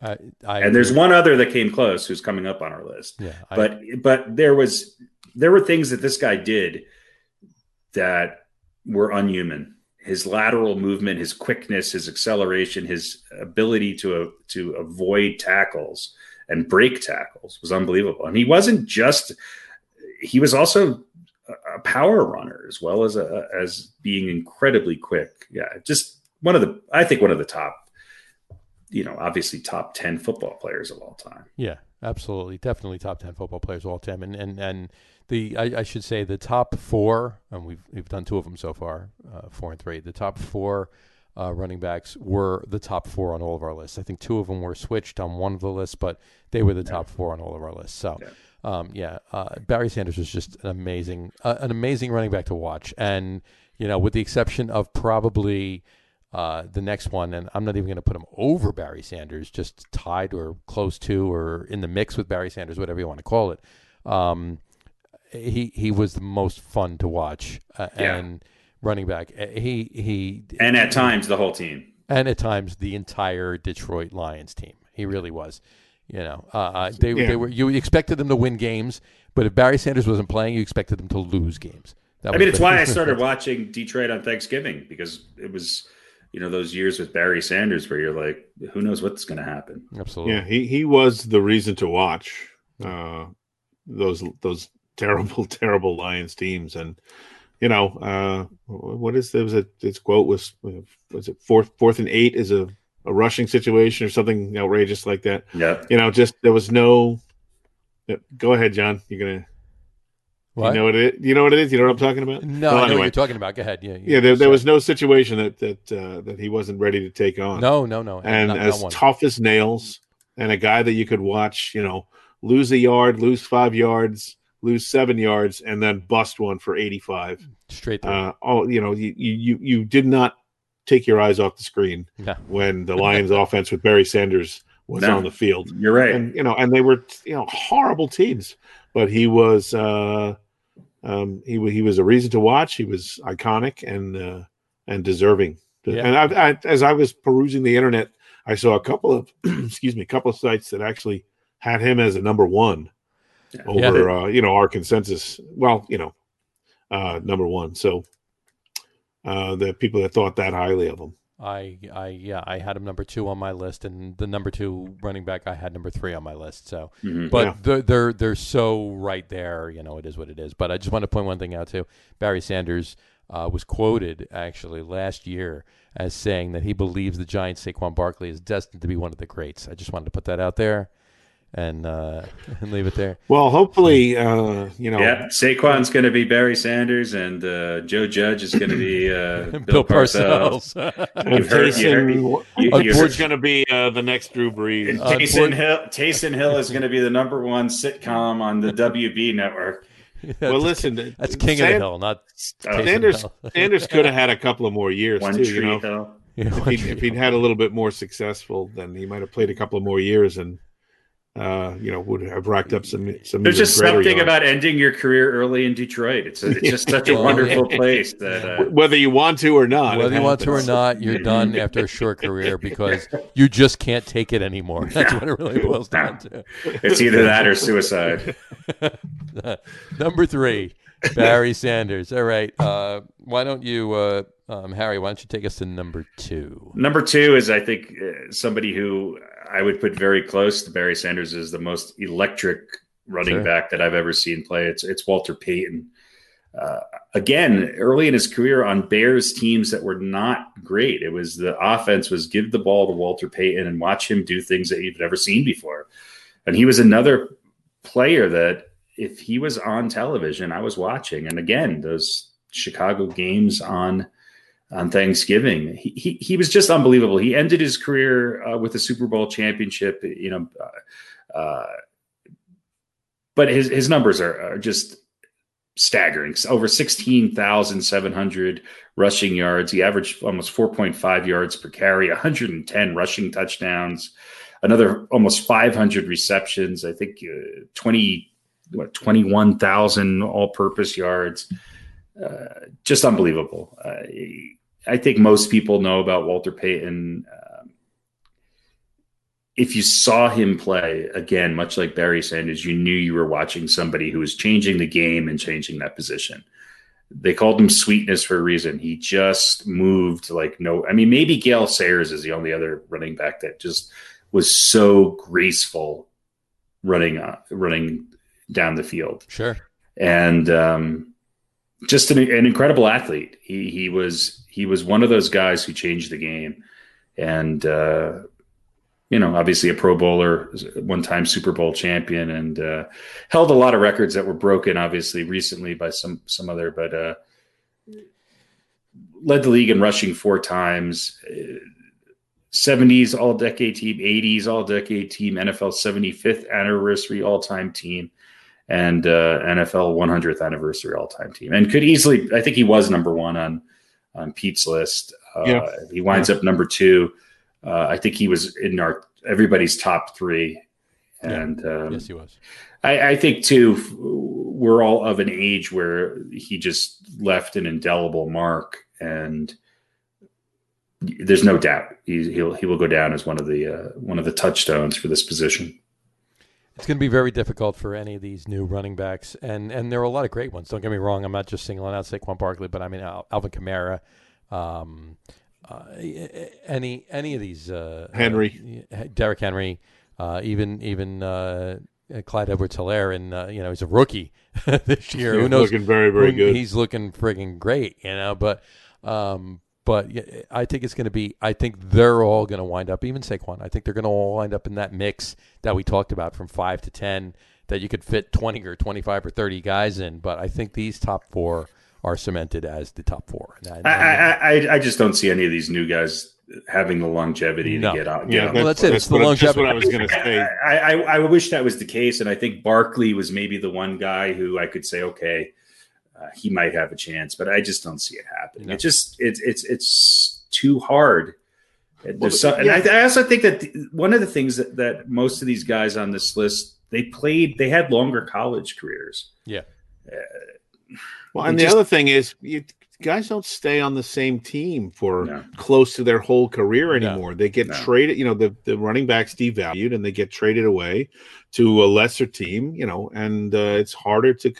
You just don't have guys that, generally speaking, certainly running backs who play for the same team for 11, 12 seasons. Right. So listen, Sweetness was number 1 on my list by the slimmest of margins. Yeah. And just the overwhelmingness. I mean, certainly, I would say him and Jim Brown. You could make them co-number 1s, but you knew you were watching greatness. No. And he was just a guy that could beat in so many ways. He was fluid. He was, as you said, Harry, graceful. He was slithery. He could run over you too. He had, he was a bull when he needed to be. It didn't look like work. No, and that's, he could wait for a hole too. He could wait for that that slightest opening for the offensive lineman to do their job, and then bam. And I think the comparison to Sayers is apt too. Actually, Gale Sayers was number 10 on my list, even though he didn't play for very long. You just you watched him, and you watched a guy like Sweetness, and you knew you were watching greatness. Yeah. Absolutely. Well, there's nothing more to say about it. He was just grace. Yeah, grace. Yeah. Walter Payton, Sweetness, Grace. That's, what you got to say about it. So, number 2, Walter Payton. Pete, let's hear about number 1. Let's see. You might have just mentioned him, but do it again. Well, it's not like I'm really giving away a big secret here. It's Jim Brown, of course, number 1. What can you say? Cleveland Browns, 9 years total, 8 first-team All-Pro, 9-time Pro Bowler, champion in 1957, NFL MVP in 1958, as well as 1965, 12,312 rushing yards. And that is in 118 games, folks. That's it. Just 118. Yep. That's it. 2,359 carries. Remember I said Emmett had 4,400. Well, this is 2,000 carries less than that, and about 6,000 yards less. 106 touchdowns, and 3-time MVP actually. 1960s Hall of Fame. All 60s team and all those kinds of awards. A sensation. And again, unstoppable Jim Brown. And if you want to talk about somebody who personified the tough guy, that was Jim Brown. He was as tough as they came. Still is. More than 5 yards of carry. Which is unheard of, especially at an era when there was no passing. So the whole defensive scheme was let's stop Jim Brown. Sure, and he still averaged 5 yards a carry and had what is it? Did he have 1 touchdown per game? I think. He got to 100 touchdowns in 93 games, I believe it was. Yeah. It was the fastest that anybody had done it up to that point. Yeah, and he set, I think, rookie rushing. He broke the single season rushing record, not as a rookie, I think in his second year maybe. Broke the rookie rushing record with I forget what those numbers were. But his total touchdowns were 126 touchdowns. So 126. So let's see.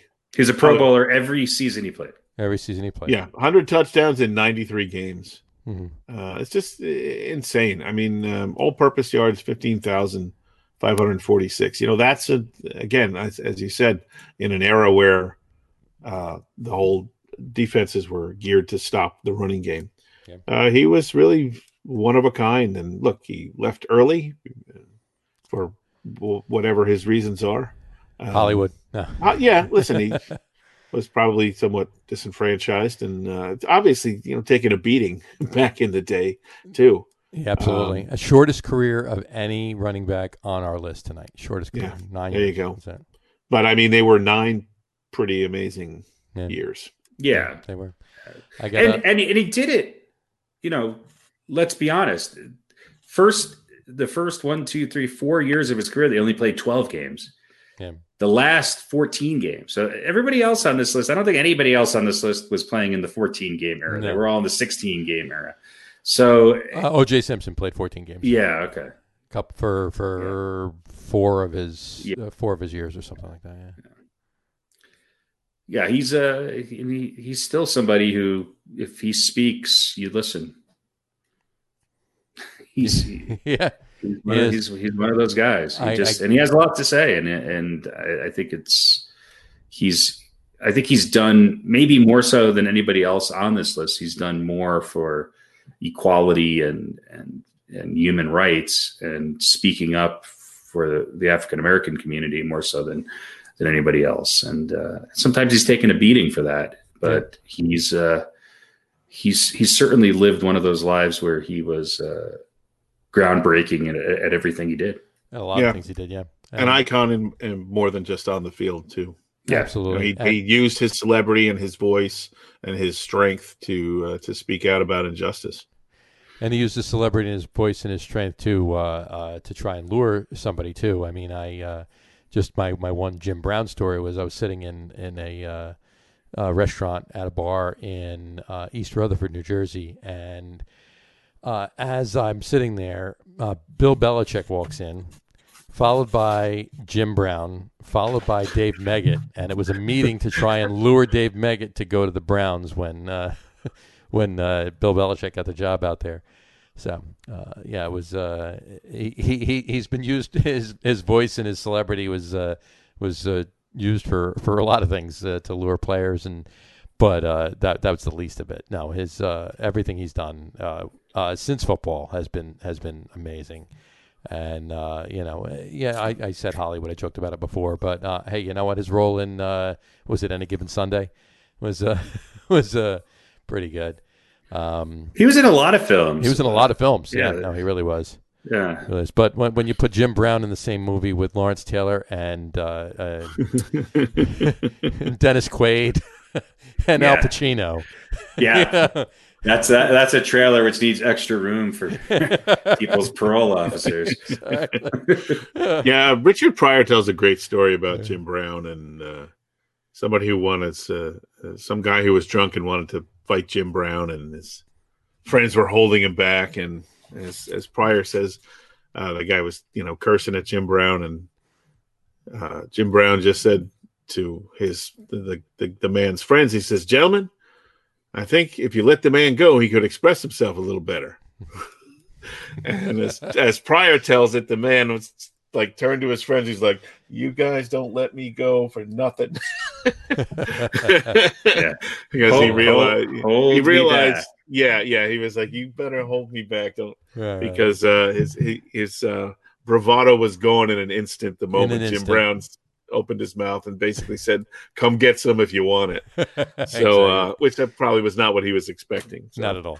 It's a great bit and a great story. Yeah, he also played so long ago that he made Syracuse relevant in football. He did. Hey, Number one, Jim Brown. There you go. Well, that concludes our top tens for this week. A couple honorable mentions, like I had said before. I had Marcus Allen on my list. Great running back between the Raiders and Kansas City, just insane. Yeah. And I also had Earl Campbell on my list too. Yeah. And I think Earl Campbell was my 10A, and I had a 10B, which we seem to be doing. Well, actually, I haven't done the last couple of weeks. Actually, Curtis Martin was. He was on my list too, and interestingly, he was not on your list, Pete. Yeah. Well, or was he? I don't think he was. No, he wasn't on his list.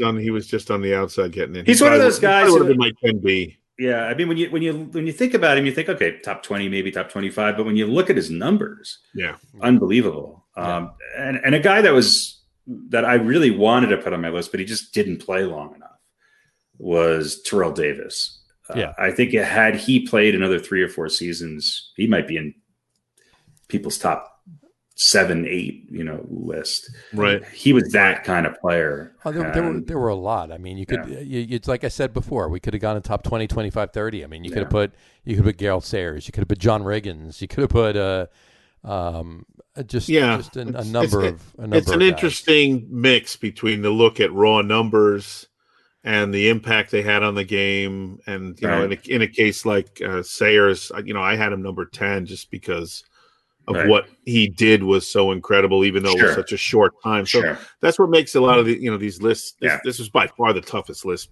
for me. I think for all of us. Herschel Walker.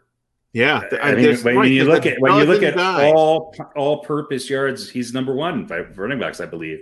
He had a lot of kick and punt returns, but I mean, in a short career, he was another guy who was just like, whoa, this guy's a different type of player. Earl Campbell, John mentioned, he was another guy who just seemed like defensive tackles bounced off his thighs when he ran through the hall. So many that could be honest. Yeah, I mean, he made those Houston teams relevant.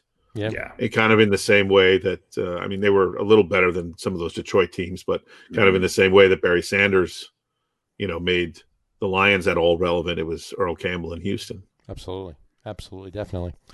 So, there's a number of players we could put on this, but definitely 100%. This was the most difficult list that we've done so far. So, there's our top 10. This list for this week. Running backs. Next week's figure skating pairs. Next week we're doing Olympic figure skating pairs. Olympic figure skaters from the 70s. That's top 10 jockeys of the 80s. Don't laugh, folks. They're coming up. We're going to eventually run out of things. Well, listen, we could do top 10 horses. We could do that. We definitely could do that. But right now we're going to do. You certainly could. Right. We'll save that for Mr. Ed is number 1 for me. Oh, Wilbur. Right now we're going to switch it up and not switch it up. We're going to continue with this and meld into what we've been doing lately, and we're going to go to our segment of Old Balls. Old Balls. Harry, why don't you tell us who this week's Old Balls is? This week's Old Balls was on my top 10 list, and it is none other than Jerome Bettis, the bus, who... Let me put his picture up. Hold on. Yeah, there it is. Yeah. I mean, over almost 14,000 career rushing yards, almost 4 yards a carry, 91 rushing touchdowns. He actually caught 200 passes for almost 1,500 yards, which is kind of odd thinking back on it. But this was a guy who was old school in a time when the league was transforming into much more of a vertical passing game. And, he was listed at 5'11", 260. I think in his last years, he was, had to be close to 300 pounds. I mean, he was just... Oh, he gained a lot of weight in his last couple of years. I mean, he was just the guy who gave him the ball. He gained, it was 4 yards and literally a ball of dust.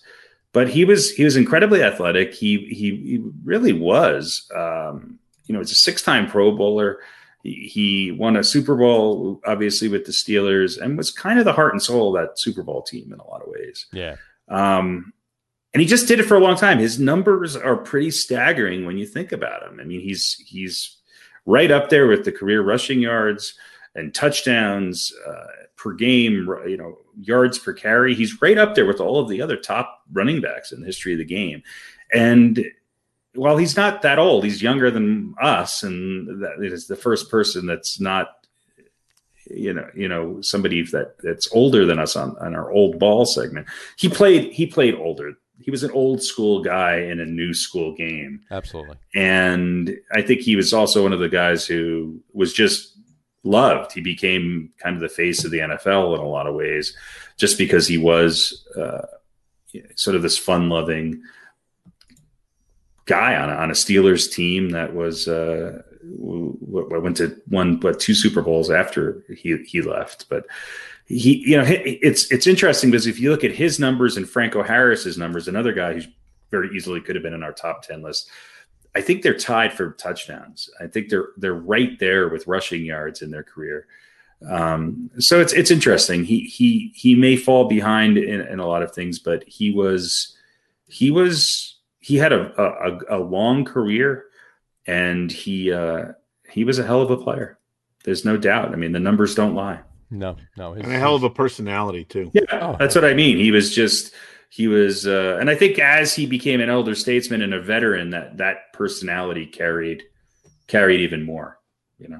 It was, he was fun to watch, as a lot of these running backs were, and a lot of these players that we have on our top 10 lists in our old ball segments, they were just, if they weren't fun to watch, they probably wouldn't be on our lists. So, I mean, the only player that I remember watching that was more brutal. Well, maybe there's 2, Christian Okoye and Earl Campbell. Those are the only other 2 running backs that I ever remember who were just more bruising. Like, I'm going to gain 3 yards, even though there's 4 guys right next to me. Like, I don't need a hole. I'm just going to push and bowl you over. Hit me in the backfield. I'm still getting 4 yards. Right. Yeah. No, he was. And you're going to pay for getting in my way. Yeah. You may stop me, but you're going to pay a price. Exactly.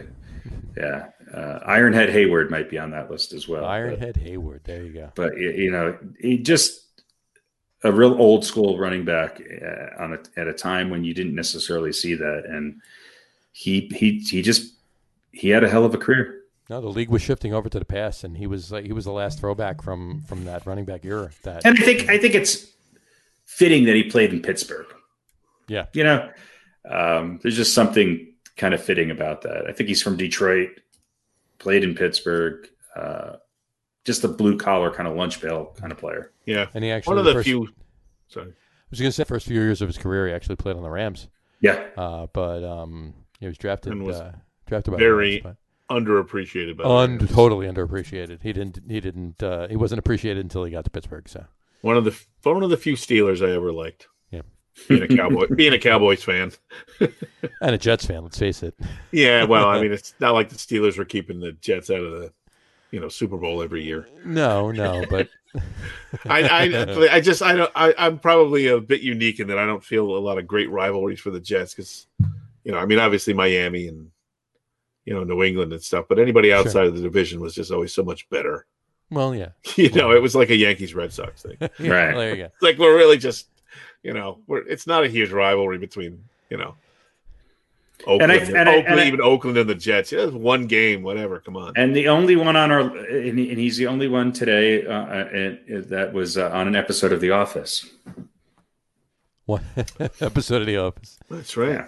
That's funny. Yeah, it's very true. Very true. Well, there you go. That is our old balls for this week. Old balls. Jerome Bettis. There you go. Jerome Bettis. All right. That should be the sounder from now on.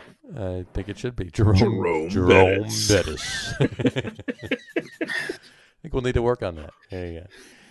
All right. Well, hey, you know what? I mean, there is some other sports out there. So why don't we move on to what minor little bit of MLB hot stove we can talk about?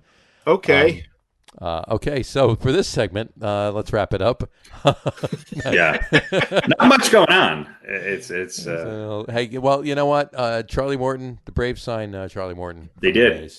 They did. So that pulls the Braves are going to be a tough team to beat next year. They are. Yeah. They are looking to. They were a tough team to beat this year. Their pitching is pretty spectacular. Yeah. They're getting. They're going to be a force to reckon with. I don't care how much money Steve Cohen spends on the Mets. The Braves are going to be their nemesis. That they're going to have to be who they're going after. But as far as that goes, there are rumors out there that the Rays are looking to trade Blake Snell. So maybe hey, if Cohen wants to dump a bunch of money on some pitchers, maybe he can pull a trade for Blake Snell and get Trevor Bauer too. That would be interesting. nice. That would be very nice for Mets fans. DeGrom. Oh man, imagine DeGrom, Bauer, Snell, Stroman, Stroman, and then when he comes back, Thor. Yeah. The Dodgers are also, not sitting still. That's for sure. No, they're not. They're not. So I think they need to. I think they definitely need to bolster up that the Dodgers wise. I think they need to bolster up that lineup, starting lineup of pitchers because especially if they get back to the postseason, it's really hard to hang their hat on Mr. Kershaw in the postseason. They World Series winners, but he's still Clayton Kershaw. In the regular season he'll get you there. I mean, you want Clayton Kershaw during the regular season, and you want Masahiro Tanaka in the in the postseason. Although not necessarily this year. Kershaw the last two playoffs has definitely he's been better. He's been better. Well. He's been better. He's been better than he was years ago. Yeah, absolutely. But he's still kind of crapped the bed more than he's been successful in the playoffs. Yeah, but definitely. I think still one good performance in a playoff game or in a World Series run where when you win it, it's worth 2 or 3 kind of fans. Yeah, but he did have he pitched a pretty good game this World Series, did he not? Yeah, that's what I mean. This time around was real good, and he pitched 2 good games, really. No, he was the ace. He was what everybody was. He was everything that he has not been. Right. Up until this point. So, and that, that tends to wipe out a lot of that bad taste in people's mouths.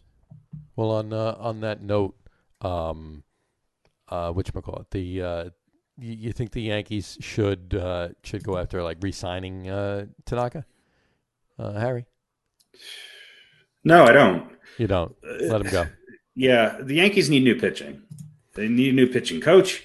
They need a new closer. They need to get rid of these big contracts for these guys. If they could keep Tanaka for a modicum of what they're paying him, then yes. But he just I've said this before. Keep Garrett Cole. Keep DJ LeMahieu. Keep you got somebody solid at first base. You got 2 options at third base.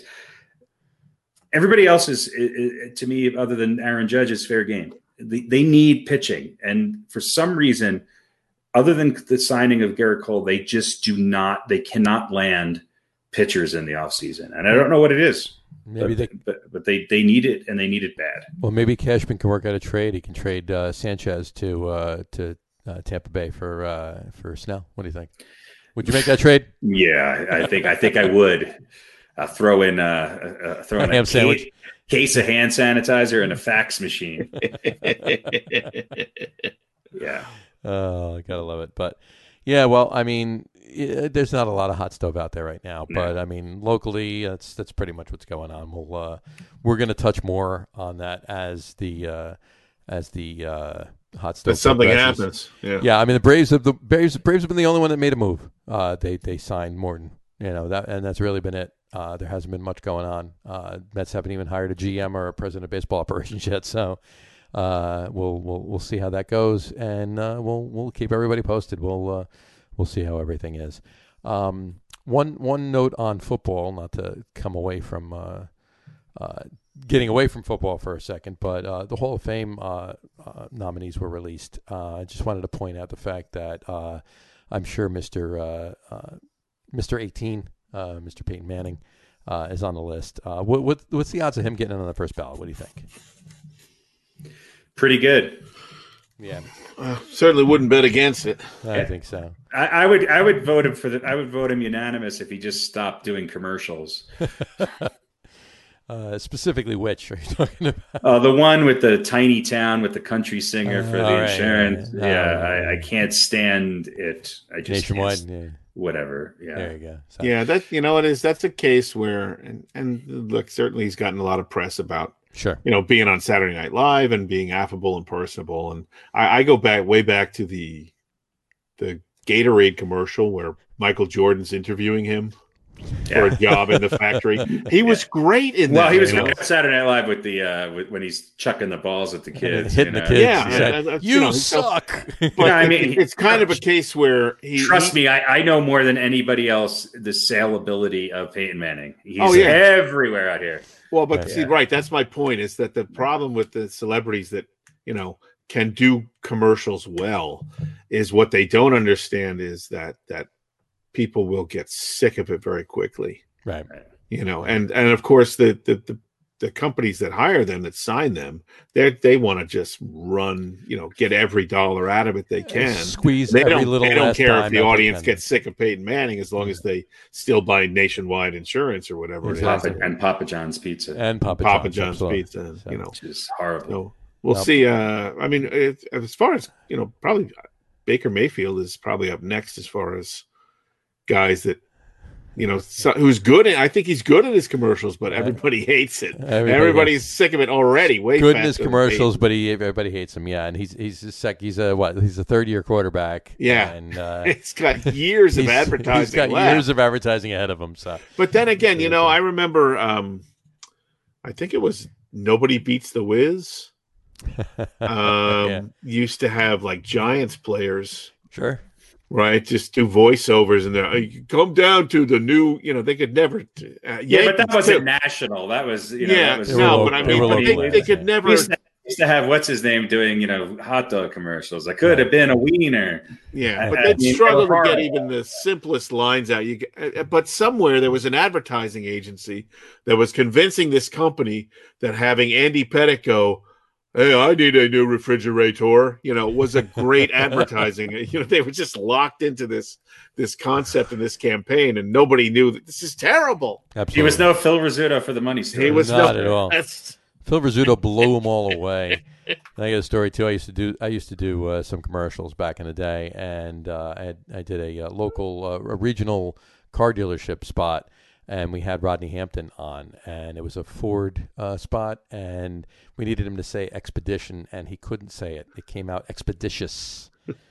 Every time he went to say Ford Expeditious. And everybody said, that's great, Mr. Hampton. Thank you for having me. Thank you very much, Mr. Hampton. Here's your $1 million. We're going to contact Merriam-Webster, and we're going to get that changed for you, Mr. Hampton. We're just going to change. We're going to contact Ford and just change the name of the car. Exactly. That would have been easier. It literally would have been easier to do. Yeah. So.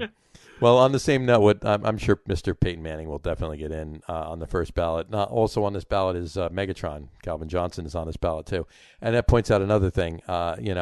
Lions getting into the Hall of Fame after short careers because they were just done playing. How many seasons did he play? I think it was 10. I think it was 10. It's both 10. Yeah, I believe. He should get it. I'm sure really. I mean, that shouldn't really be considered a short career. No, it's really not. But 10 years in the NFL is a lot of getting beat up. Right. Well, I mean, if you ask Tom Brady, he might differ with you. But he's untouchable. Absolutely. All right.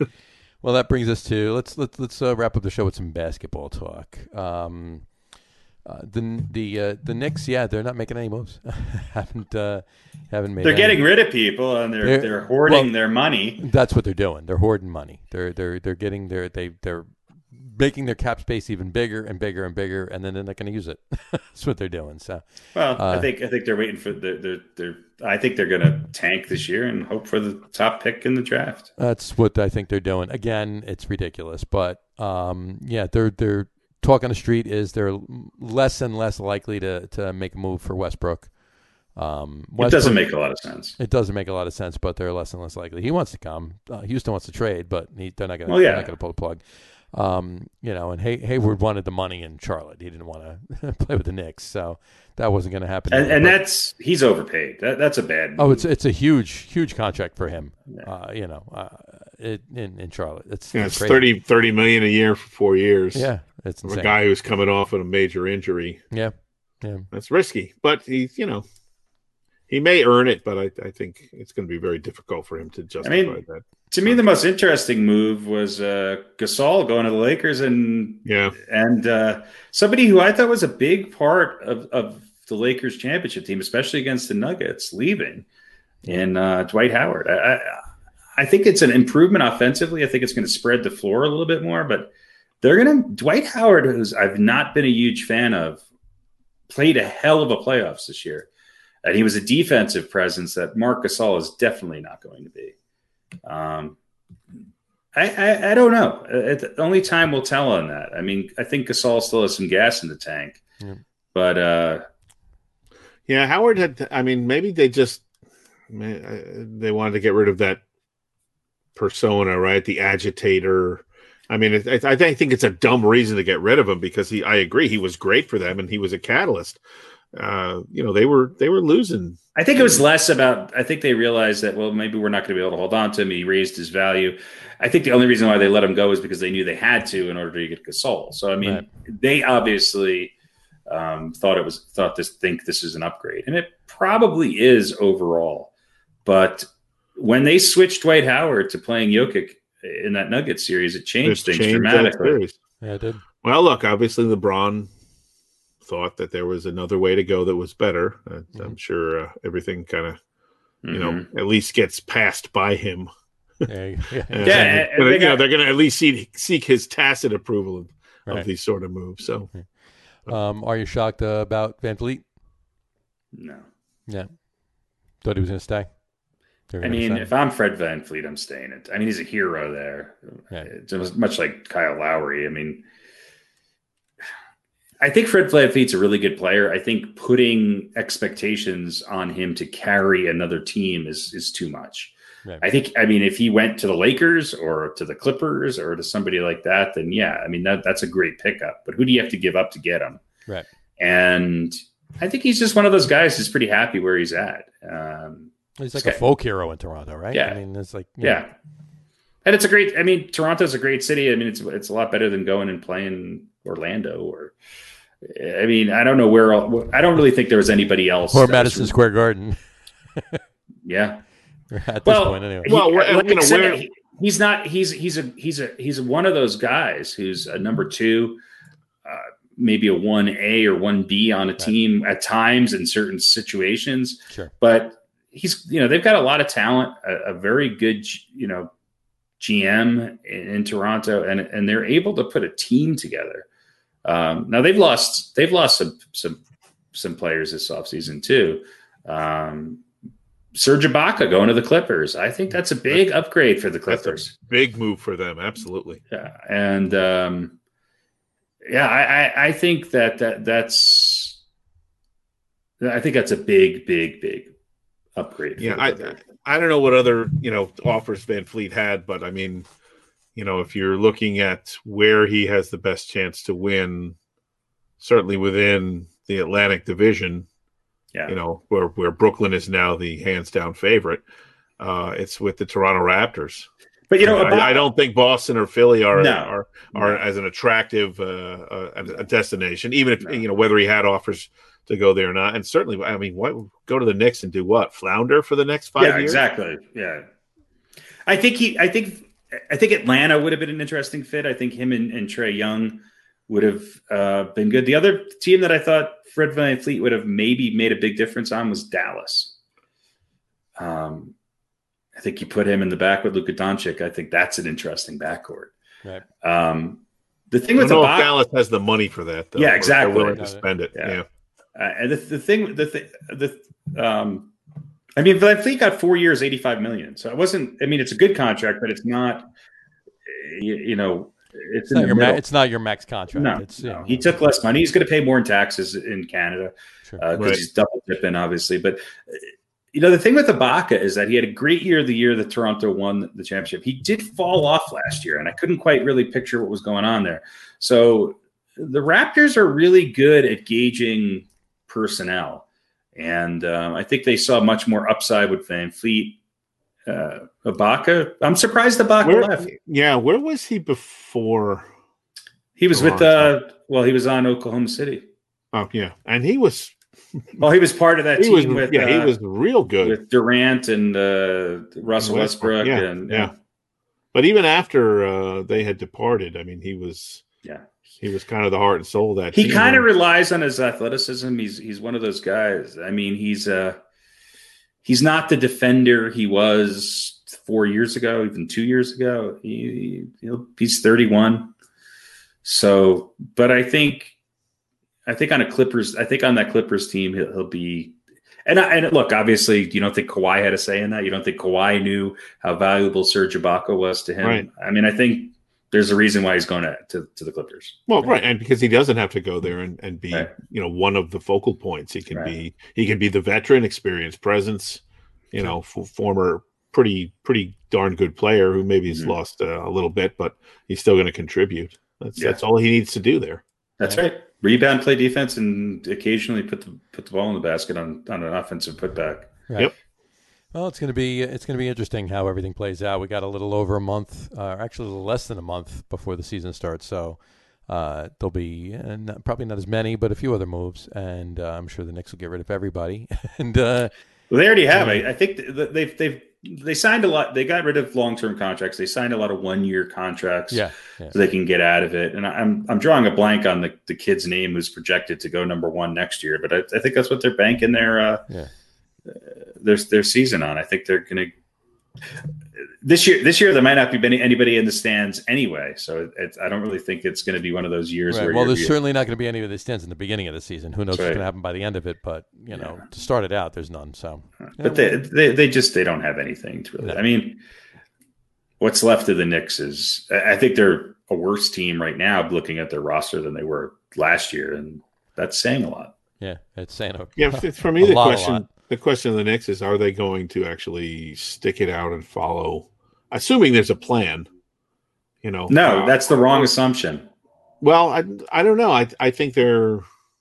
Yeah, you're right. You're probably right. There's probably still plan. I mean, I think, if there was a plan, would they be able to stick with it for more than a year and a half? Yeah, they haven't been able to. I think the Knicks' plan is to make as much room as possible, cap wise, right? To have as much money to throw at free agency as they possibly can. So they're going to be looking at bringing in two max players to tank and get the first round pick. Tank at the first round pick and add 2 max players. And have a chance. I mean, I think in the Knicks fantasy world, somebody like Giannis is on their radar. Okay. And he might be. I could also see Giannis going and playing with the Lakers. Okay. So I can also see him staying where he is. Yeah, he'd probably be smart to stay where he's at, because I think Milwaukee's actually better than they were last year. Drew Holiday's a big addition for them. Yeah, I think they're going to be better. That might be what they need to get over the hump. Somebody else that can carry some of the load. Ago, The East is theirs to lose. I mean, they had a bad playoffs this past year. The break really screwed everybody. Screwed them up. Screwed them big up. Time. But Antetokounmpo's, his limitations have been exposed. Yeah, exactly. And so now they're bring in somebody who's going to help out with that and going to make them a better team for sure.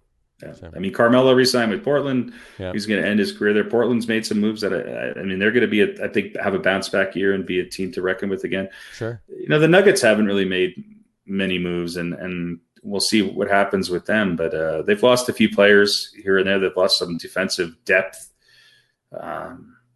They should also, with a healthy Will Barton and some other younger players stepping up. I think that hopefully they'll still be able to have a year similar to what they had last year. So the West is still going to be interesting. Yeah. I think the East is. I think it's Milwaukee's to lose. Yeah, it's well, I'll have to see what Miami does. True, the team is largely intact, but I could see Miami dropping off. I don't know why, but I could see the other. There's talk of Antetokounmpo going to Miami, so it would be a great fit for. Yeah, I mean, I wouldn't say they were magic last year. No, but not that they were playing way over their heads, but maybe they were not as good as they played. It just goes to prove. I mean, Jimmy Butler's a difference maker, and he is. Yeah. He's a guy who, when the playoffs come around, plays. And I think the thing that hurt a Butler and is that this playing almost every day. Yeah, it helped some of these younger teams, and I think it hurt some of the veteran teams a little bit. And that's one thing I didn't really quite love about. I think the NBA handled the bubble better. I think the NBA and the NHL handled themselves really well, and I liked the pace of everything. But there were too many games on top of each other. Right. It's kind of nice because you're not waiting forever. They also wanted to be able to finish last season before this season started, so I think they were successful in that regard. But, hopefully there's more spacing in the playoffs this year. A little bit, maybe not as much. They don't have the travel days, so that's good. But maybe two games, 1 game off. 2 games, 1 game off. Something along those lines that just breaks it up a little bit more. Right. Yeah, it definitely puts more pressure on sort of those on the edge teams where a guy like Jimmy Butler or that have kind of that one star player. That guy's got to have a great game every game, night after night. Right. And it makes it tougher for them to compete with a team that has, 2 superstars and a couple of other really, really good players. Well, and I think it just goes to add to LeBron's legend, for lack of a better word, of that, at his age, he was able to perform with the number of minutes that he played on a team that wasn't necessarily the deepest team in the playoffs. Right. He's a system forward. He's a system guy. Yeah. He just happens to always be in the right system. He was also number 11 on our top running backs of all time. He was number 11A, actually. Yeah. And I think he was 15 on the top tight ends list. He was 8, but we had to take him off for tactical reasons. Yeah. I mean, imagine LeBron James as a tight end in the NFL. That would be funny. That would be interesting and funny at the same time. All right, well, there's, like I said, there's the basketball season starting a little less than a month, so there'll be some more interesting moves. And how about those Canucks? Oh yeah, how about those Canucks? I'm not going to say any more. I don't think I need to. I don't think anything else needs to be said. So, but in any event, that pretty much wraps up the show for today. We'll talk more about everything next week. I want to thank everybody for watching. And for those of you listening to our audio podcast, thanks for listening. So don't forget to visit our website, www.logroom.com. That's LAGERROOM.com. And please remember, like us and follow us on all of your social media, Facebook, Twitter, Instagram, and our YouTube channel. All of them are at The Locker Room. Remember, we go live with the Sports Video Podcast on both Facebook and YouTube every Wednesday at 7 o'clock ish. For those of you that want to just listen to the audio podcast, you can do so on Apple Podcasts, Spotify, TuneIn, and Stitcher. And if you haven't done so already, please subscribe to one or more of those feeds, and you'll never miss a show. Again, thanks for following along with us. Have a wonderful Thanksgiving. Enjoy your whatever family you can have over tomorrow, and the food and the football and everything about the holiday and the weekend, of course. And we will talk to you soon, folks. Take care, guys. Cheers. Peace. Go Jets.